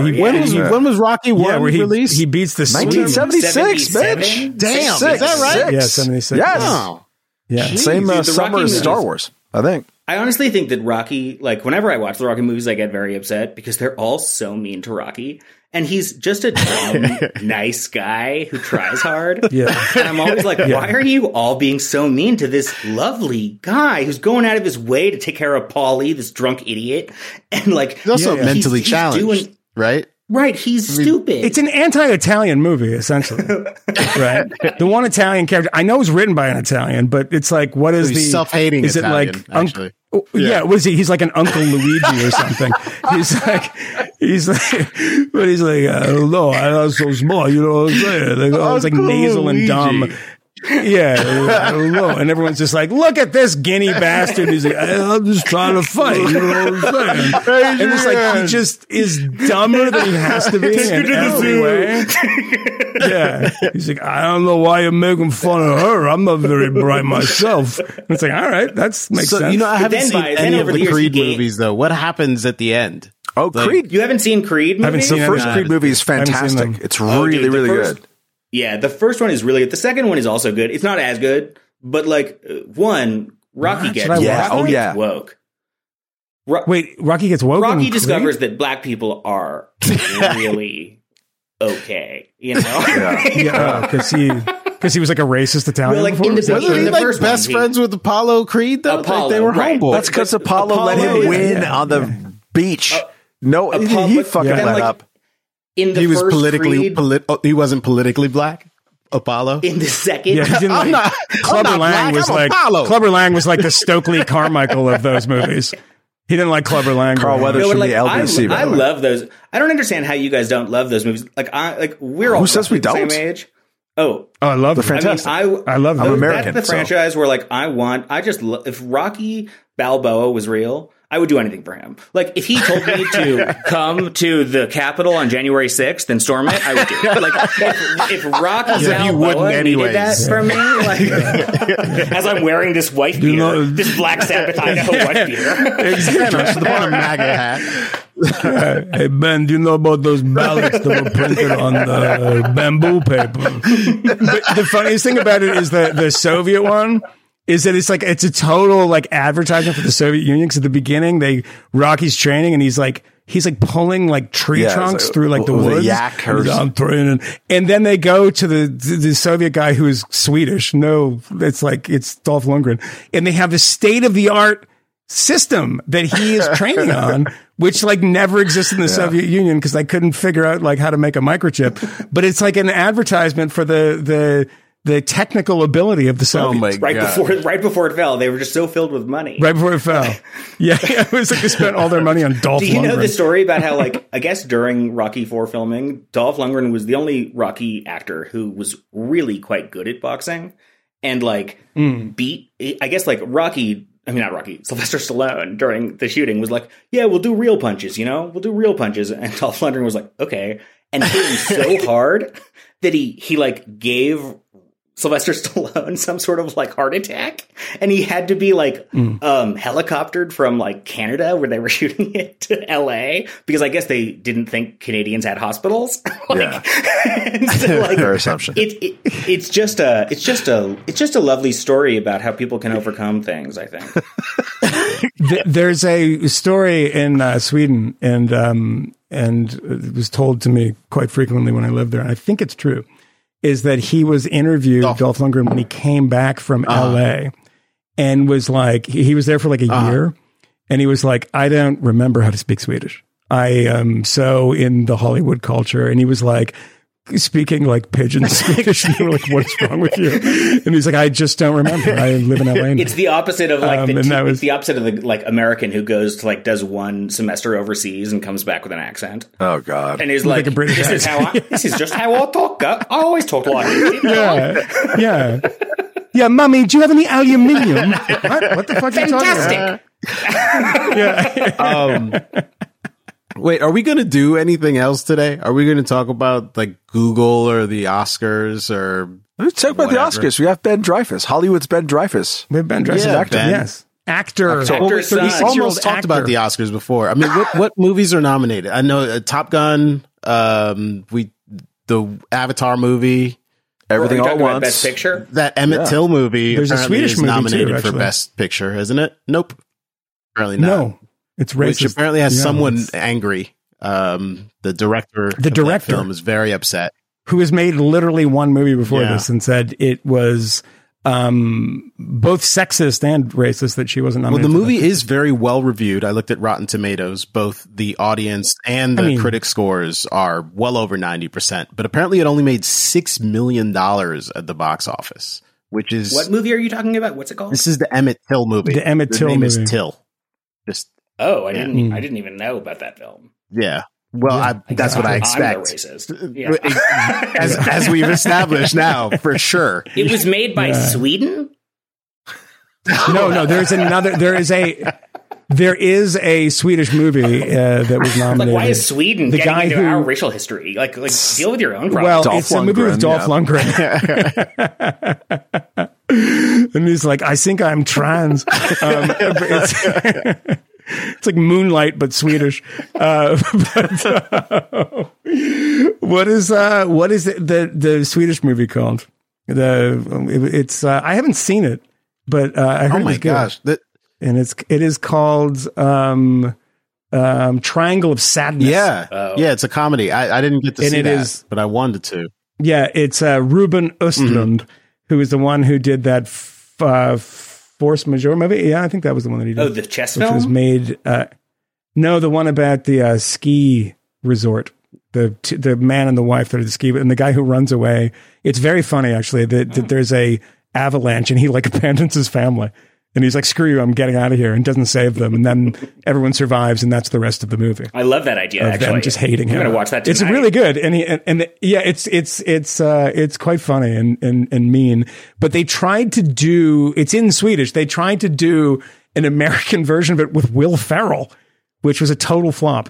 And I don't know who had that idea, but Very odd. anyway. There's a Rotten Tomatoes column here, and it's suggesting that certain movies were overlooked by the Oscars, like didn't have a shot. They were left out of the Best Picture conversation, and it includes Woman King and Black Panther.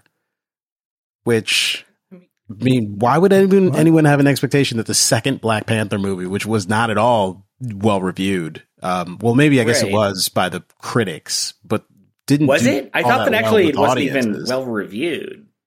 Yeah, Like, it was initially. No one liked Black But Panther 2. It seems bizarre to call that a snub of any sort. Who was surprised by I mean, that's just white people being like, "Oh my god, how dare they?" Yeah. I did like the Woman King, which was would. I thought Viola Davis Wow. was quite good in it, No, she was actually good in it. Yeah, she's and that she's young good in girl most who's things. like the other fighter whose name I don't know, but she was also really good. I thought. Yeah, I mean, my Thin and objection beautiful, to it, and I know that you don't have a problem with this because you're a racist, is I don't like movies I'm gonna that get fired for it. celebrate- I mean, is that there any more celebrate proof? slavers, and the Home were huge slavers. So that's I did read that. Like I then did some Googling, Yeah. to read about these people, and I did Yes. see that they had turned that. These But Gina people- Prince Blythewood, who Yeah. I think is her name, Uh-huh. she directed Love and Basketball.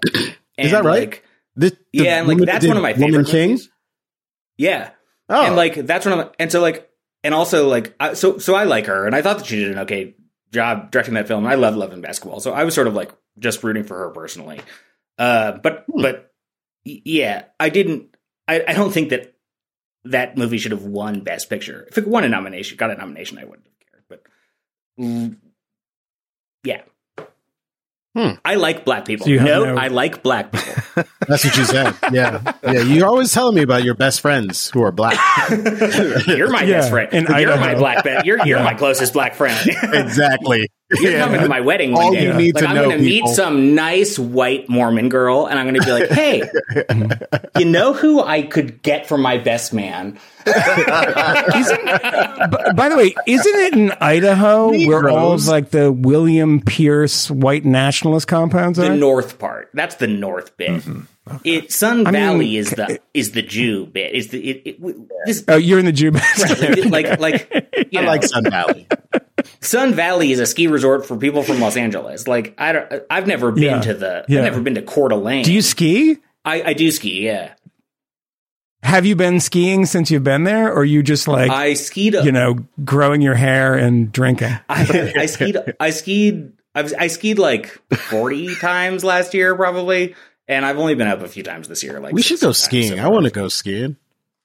Well, I mean, you should come here. Okay. It's a wonderful ski resort, and you have a place to stay. Sun Valley. We have a couple of rooms with 4-poster beds. This isn't the only one. Totally. Wardrobe and. All the oh my gosh, he would love that, Camille, because he would like parade you around the town, going, "Look at my black friend! Look at my black friend!" No. Do you want to know the worst thing about Sun Valley? Like, I love hate this town. But so when COVID, every year that I moved here when I was like 7 or something, and every year they have a thing in Sun Valley called National Black Skier Week. And they welcome this group called like the Black Skiers of America, and they go to like everywhere. Freaknik? Is that what it's like? This is 100% real. And every year they go to a different place, and they've been coming to Sun Valley, for like 30 years. And for my childhood, Sun Valley would literally like put up a banner over Main Street that said "Welcome African Americans." Like that's how ridiculous it is. That's so great. And then I think that might be the greatest thing ever. And then, like in 2020, when COVID was starting, I guess that happened. Like we had blacks allowed. Welcome Black People Week. Yeah, we had Welcome Black People Week, and I guess it was right when COVID happened, and a couple of those black people got COVID, and like a few of them died. And then the local paper, which is really small and has never been in the news before. Like this is not it's like 3 people wrote an article that sort of accused the black people of bringing COVID here. And it was actually like genuinely racist. Like they didn't mean it like that, but it actually created this huge firestorm where suddenly like ring in the local office. And it was like, "Hey, this is Don Lemon's booker. Would you like to be on to the show?" And they would go on and get shouted at on CNN. Like New Yorker wrote an article about this racist paper.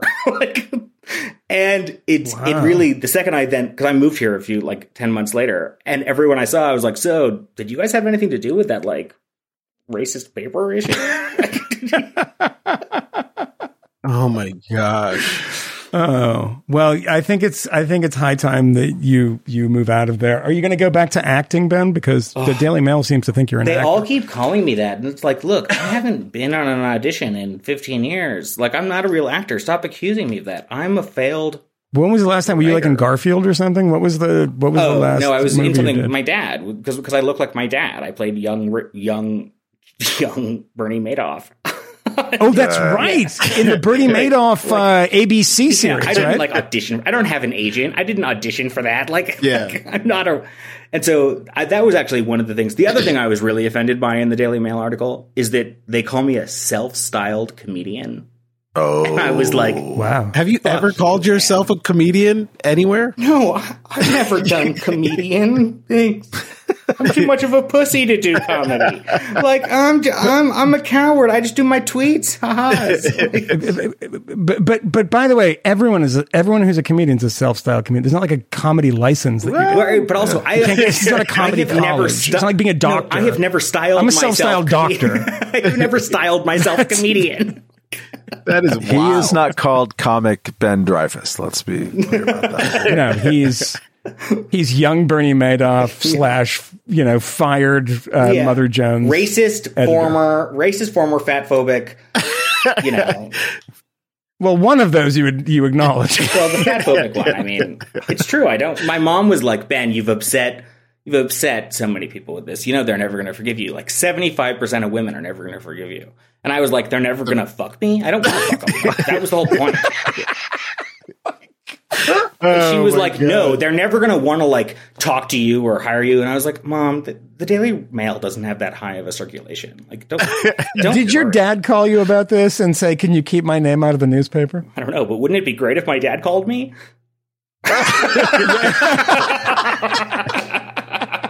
Ow.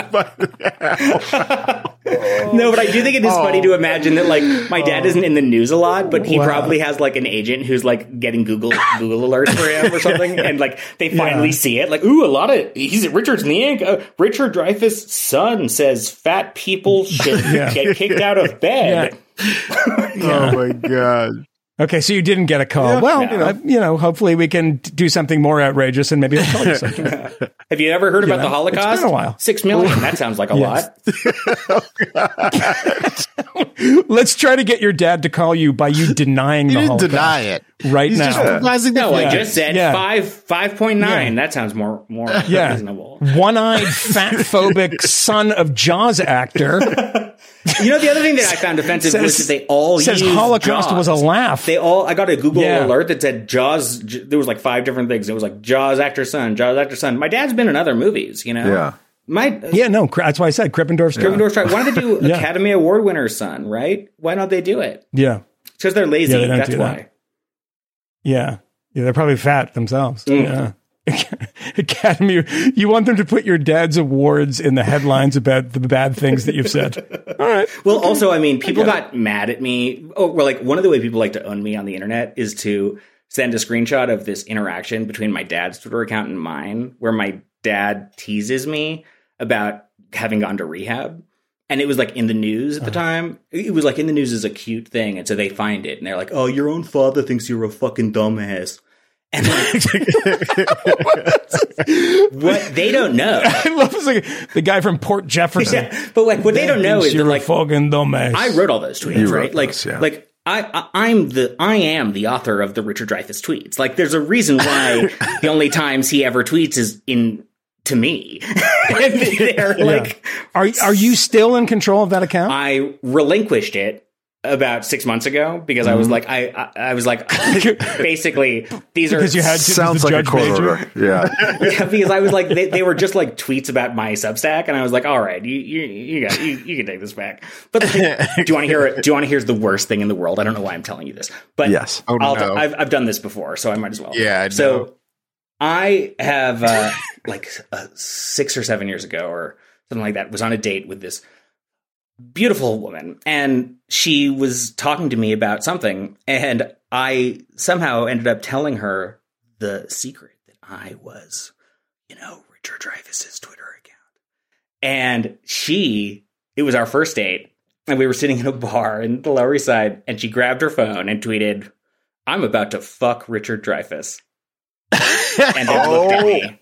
Wow. And That's I pretty was good, like, actually. this is I like that. I was like, this is also like the most weird, like, it's not incestual, but like, it's a weird sort of like family sex dynamic thing that's happening, but it was also totally hot. No, honestly, everything about that is amazing. It's a funny line, number one. Number two, she's acknowledging that you're leaving soon to have sex. Yeah. Everything about this is good. Yeah. I know, but then we fucked, and then the next morning I looked and she deleted the tweet. Oh, And I was like, it wasn't good? I didn't, did I not do the sex good?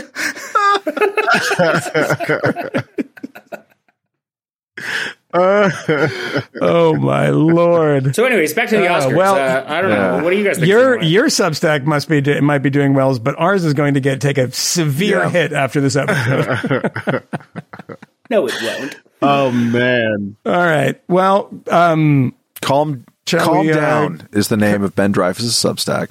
Yeah. Go there. calm Go down. there. Yeah, I'm Go a and paid get it, subscriber. and- You should be too. I really am. I really pay. I should. I will. I will. Really I pay. will be too. But apparently I he's should do making that. a lot of I money, should do so that. I'm going to cancel my subscription, and you're going to sign up for a couple more. I mean, I'm probably not making as much as you guys are. You guys Well, are that's like true. friendly with Substack. Yeah. We're some big. people, We're big. We're friendly. We're big. We're doing like that. okay. There's a point where you just have to be honest. It's like in 1965 when you ask Paul McCartney, he's like, "Yeah, the Beatles we're kind of a big band."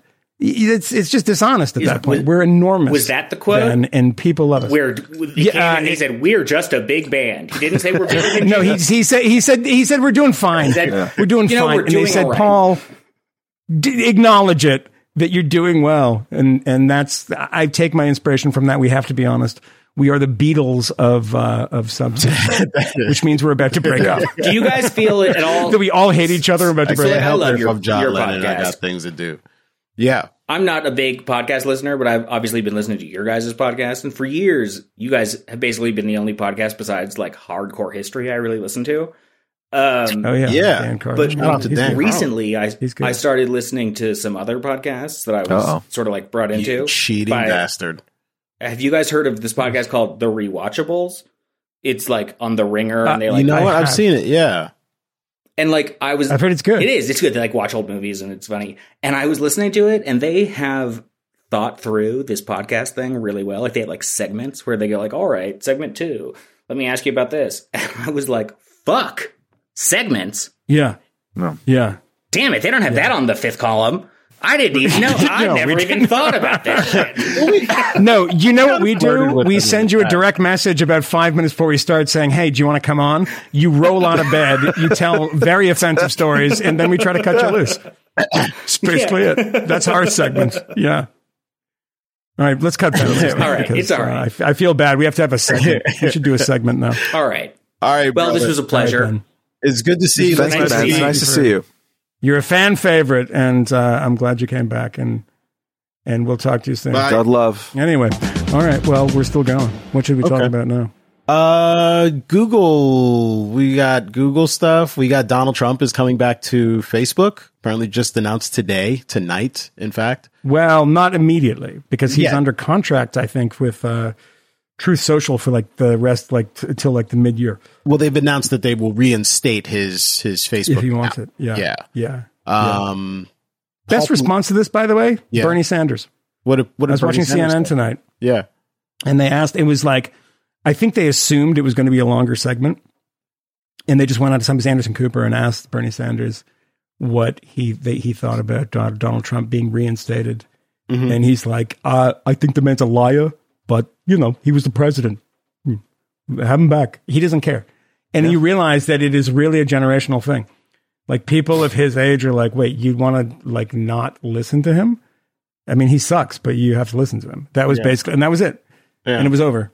And it's like, I can't believe that this is even a debate, that he shouldn't be on the internet, considering he's on some other shitty thing that he created, and his idiotic things that he says, people screenshot and put on Facebook and Twitter anyway. So. I mean, we've talked probably too much, or like have hoped for that the fever is breaking, the tide is turning, whatever, on some of the free speech insanity. But imagine that he comes back to Facebook and Instagram and eventually Twitter. It's going to happen at some point. And it doesn't matter that much. And he's still not going to certainly win the presidency, and hopefully not win the Republican nomination. Wouldn't it be amazing if people like relaxed about some of this? I think people, misunderstand that and think that like, oh, he went quiet and people stopped paying attention because he didn't have the outlet. It's like, no, he had an outlet and we all have access to it, but people are just tired of him. I mean, he's an exhausting existence in the political scene. And you just want to get rid of him half the time, I mean, we mentioned the Tom Cotton op-ed, which apparently cost Ben Dreyfuss his career. Although he's got his career as a male model ahead of him after that appearance. I wish you could have all seen the visuals. But he really doesn't care, by the way, that guy. He just does not give a shit. He does not give a shit. Yeah. But that was such a weird moment. Granted, it was in 2020, in June of 2020 as well, and a lot of things were breaking crazy. But the thing that made it most striking was that he's one of 100 senators. And he's writing an op-ed at a newspaper, which has been done in the entire history of the United States. Where senators, you're one of 100 people, you want to write something in a newspaper, doesn't mean you always get the access, but there's a general supposition that's the thing that you might do if all parties are okay with that. And the idea that there's suddenly this large group of people block within kind of journalistic discourse who like, of course that's terrible. Of course we shouldn't give him a platform. It was new, right? I mean, the next year, I think in 2021 is when Rand Paul was suspended by YouTube, not a newspaper, but by a social media platform for saying stuff about masks that was against what the CDC was saying at the time. But the CDC, 5-6 months later, agreed with him on, and they proactively kicked him off temporarily. And like, but at that point, it was just starting to become normal. Like, this is what we do. And it's like, no, Like, this is that kind of cultural ethos is weird and sick and kind of new. And I hope it gets to a point and recedes a little bit. We've seen a few instances. Kind of seems like there's, I think the Knight Foundation came out today. Journalism do-gooder people. And they're like, good for Trump coming back, because we shouldn't just be banning ex-politicians. That's weird. That's a pretty normal response. And I'd be glad to see more people in the profession come to that normal response and have the faith in human beings that they can withstand the horrors of a bad person saying weird things and like it doesn't ruin the whole fucking ship of state. Well, we tend to forget about this stuff of what we're actually talking about when we say these things, and what people who want him banned and are happy that he was gone from Twitter and believe that should be upheld. First of all, I think it's interesting that, Nick Clegg is the guy doing it, the British politician who's like the, boss over there at Facebook or Meta or whatever. And of course, if it's a Facebook thing, it's also Instagram. They own it. And I mean, he's never had a strong presence on Instagram, I don't think. But, the fact that he did this, it's the same when Elon Musk said that he's coming back. Everyone hates Elon Musk so much that they were like, I can't believe that Elon Musk. And then this happens and, it's not really much of a big deal. I mean, they're all doing it. But the thing that everyone kind of forgets about in this is why this stuff exists and why it happens.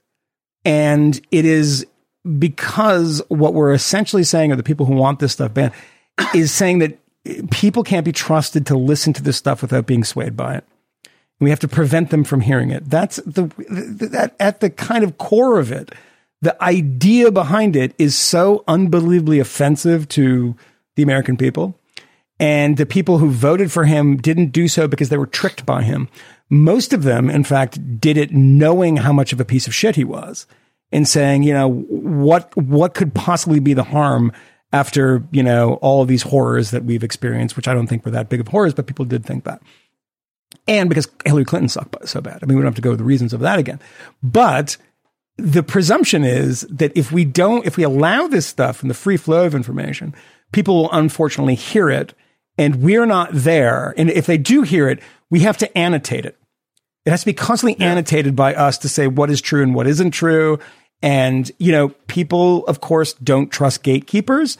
And I think the more that they annotate this stuff, the more they are being pushed into the arms of Trump, because it seems like a setup. It seems like people trying to control the narrative and trying to prevent them from actually having an honest interaction with a politician who's not, a classic politician, who's somebody who's like, now, granted, I think that Trump is a poison and I really hope he doesn't get the nomination, and I would like him to disappear from American politics. And I wish he had done so in 2015.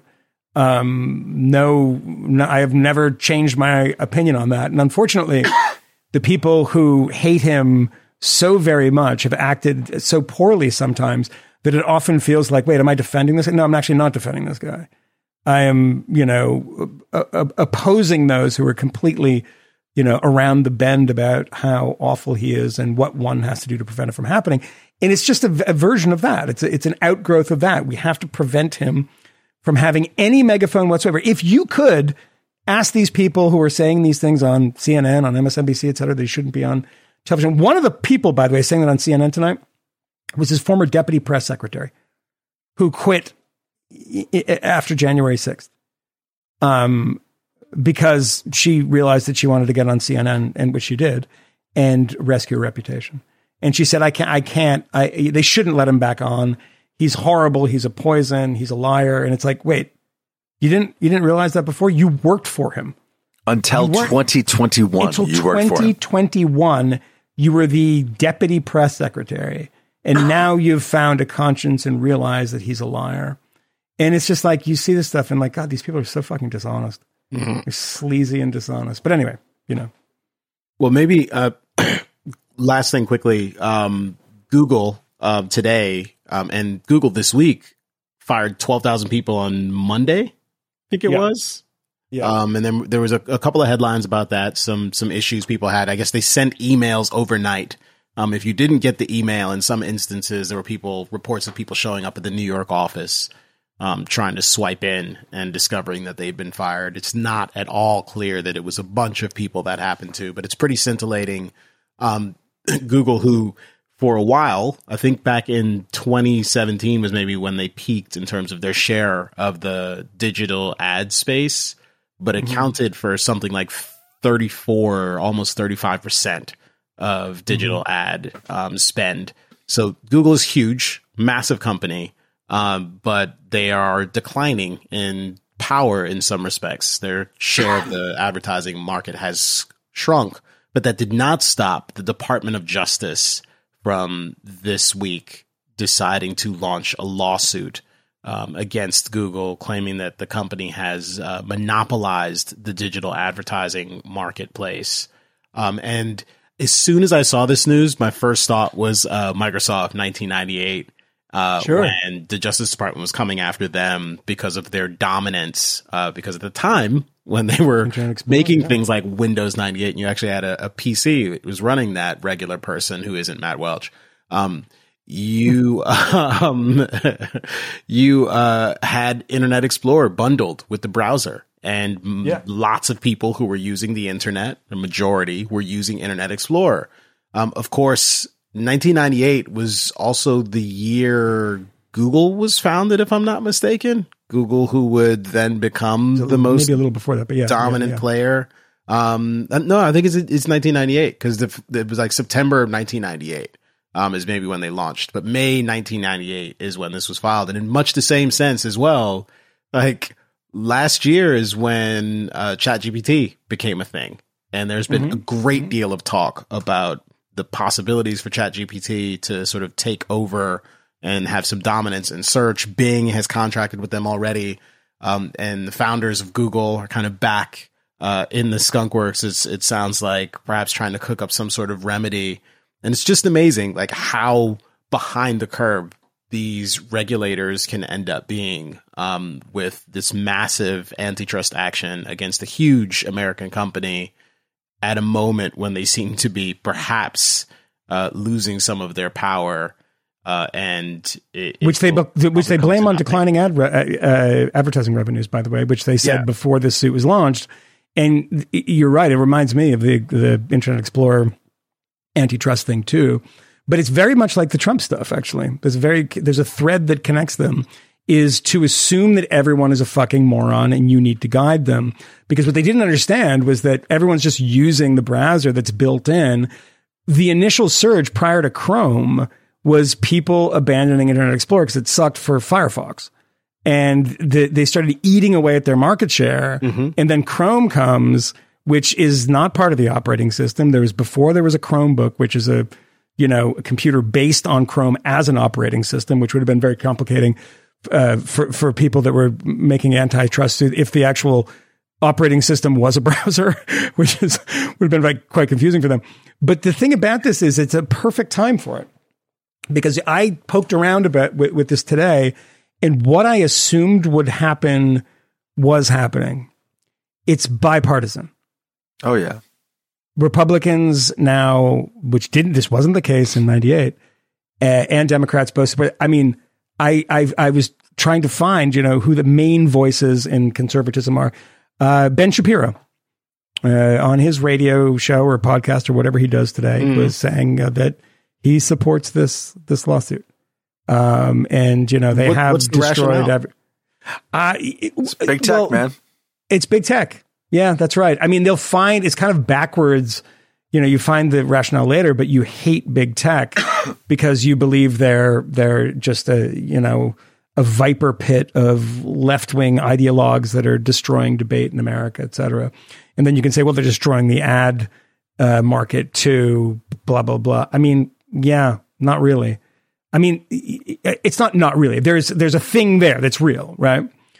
But the thing is do you need the intervention of the government, or is this going to go the way of the dodo in the way that without government intervention, the same thing happened at Internet Explorer. The same happened with the Time Warner AOL deal. Yep. I mean, all these things that we're supposed to, you cannot predict this stuff of where technology is going to go and what people will choose. And that's the problem with a lot of this tech related antitrust stuff, is it presumes that they understand the trajectory of tech. and the trajectory of people's preferences in tech. Mr. Zuckerberg, how do you make money if you don't charge people? Yeah, exactly. These are the people ads, too. Senators.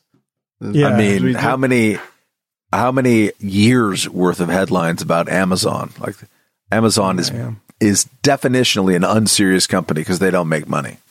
That was like 10, 15 years of reporting was about that. Oh yeah, for sure. And then they're like too big. And now let's all get excited if there's a union movement at a warehouse somewhere in Arkansas for Amazon.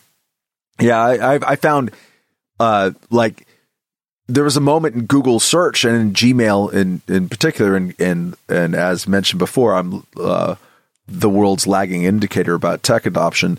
But like there's a moment in early on when it was so obviously better than whatever else was out there. And I have found even in my old man phase, like Google products are like, you start looking around like, this doesn't feel like it's as effective as it used to be. Google searching is not nearly as effective as it used to be. I'm frustrated in not being able to get things that I want that I used to. And I tend to think that like Gmail will be like the last thing because it solved the problem pretty well. And it's hard to walk away from too. And it's hard to walk away from. It's like walking away from a phone number. Browsers not so hard to walk away from. And even though it's amazing that there's an army of people. I know some of them actually who work in the field of SEO, of search engine optimization. I mean, there are people gaming this stuff all the time. They have to champion. Look what happened to the ad business for so many of these publications when Facebook changes its algorithm, right? Yeah. I mean, it's a complicated thing. But what's amazing, I was talking to my doctor yesterday, and I said, please don't send my prescriptions to capsule, which I thought was a pretty interesting innovation when they came out, and they've turned out to be nightmarish to deal with. And so I said, I'm going to try this because I don't know which pharmacy to go to, whatever. Send this stuff to Amazon. They have an Amazon pharmacy. And it's like, I want to try it out. Send it to Amazon. I went to check out, and we actually had this conversation, and he was like, look, I hate to give Jeff Bezos, I think he's kind of a lefty guy. He's like, I hate to give Jeff Bezos credit, but they've done like some pretty interesting stuff in like the pharmacy world. I went to check out, and I had something that is for my diabetes, and there's a copay on it. It was like $95. And Amazon was like, oh, by the way, if you check out without your insurance and use this like coupon from the manufacturer, is $25. Oh. And I was like, what? Is that real? And it was $25. I didn't use my insurance. Huh. And I told my doctor about this, and he's like, no, they've done some like really interesting stuff. And it's like, what we can allow these big companies to do in a way is they have the money, they have the bandwidth, they're trying to kind of seize this market. And that can be a bad thing. It can be anti-competitive. I get all of that. But it's also, they also often do things that other companies then copy them on, and they don't have the resources to actually develop on their own. So they're like the leading bleeding edge, and they don't always stay there. Because other people, it becomes standard. These technologies become standard. I mean, the fact that Uber created something that literally every app that I use has a version of, if you order like pizza, like it shows you the guy coming across the map. And that would have been invented by somebody. But there's like, technology is really interesting in that way that it's like, we assume that it's frozen in amber right at that moment. And there's a lot of just the existence of it is copied and, improved upon. And it makes everybody's life better. It really does. I mean, Uber, how much money did Uber lose for the last, 5 years? We all got the benefits of venture capitalists who were funding Uber, losing money, and giving us really, really cheap rides. It was amazing. It was amazing. And now that's not the case anymore. But for a long period there, it was pretty impressive. So it benefited me. Yeah. Anyway. Anything else before we punch out of here? No, it's late. We should go. It's late. We should go. Okay. Old, tired, sick. Well, thanks to Ben tired. Dreyfuss for dropping by. It was great to see you guys, but I am exceedingly tired. I'm going to go to bed now. We know of new methods of attack. The Trojan horse, the fifth column.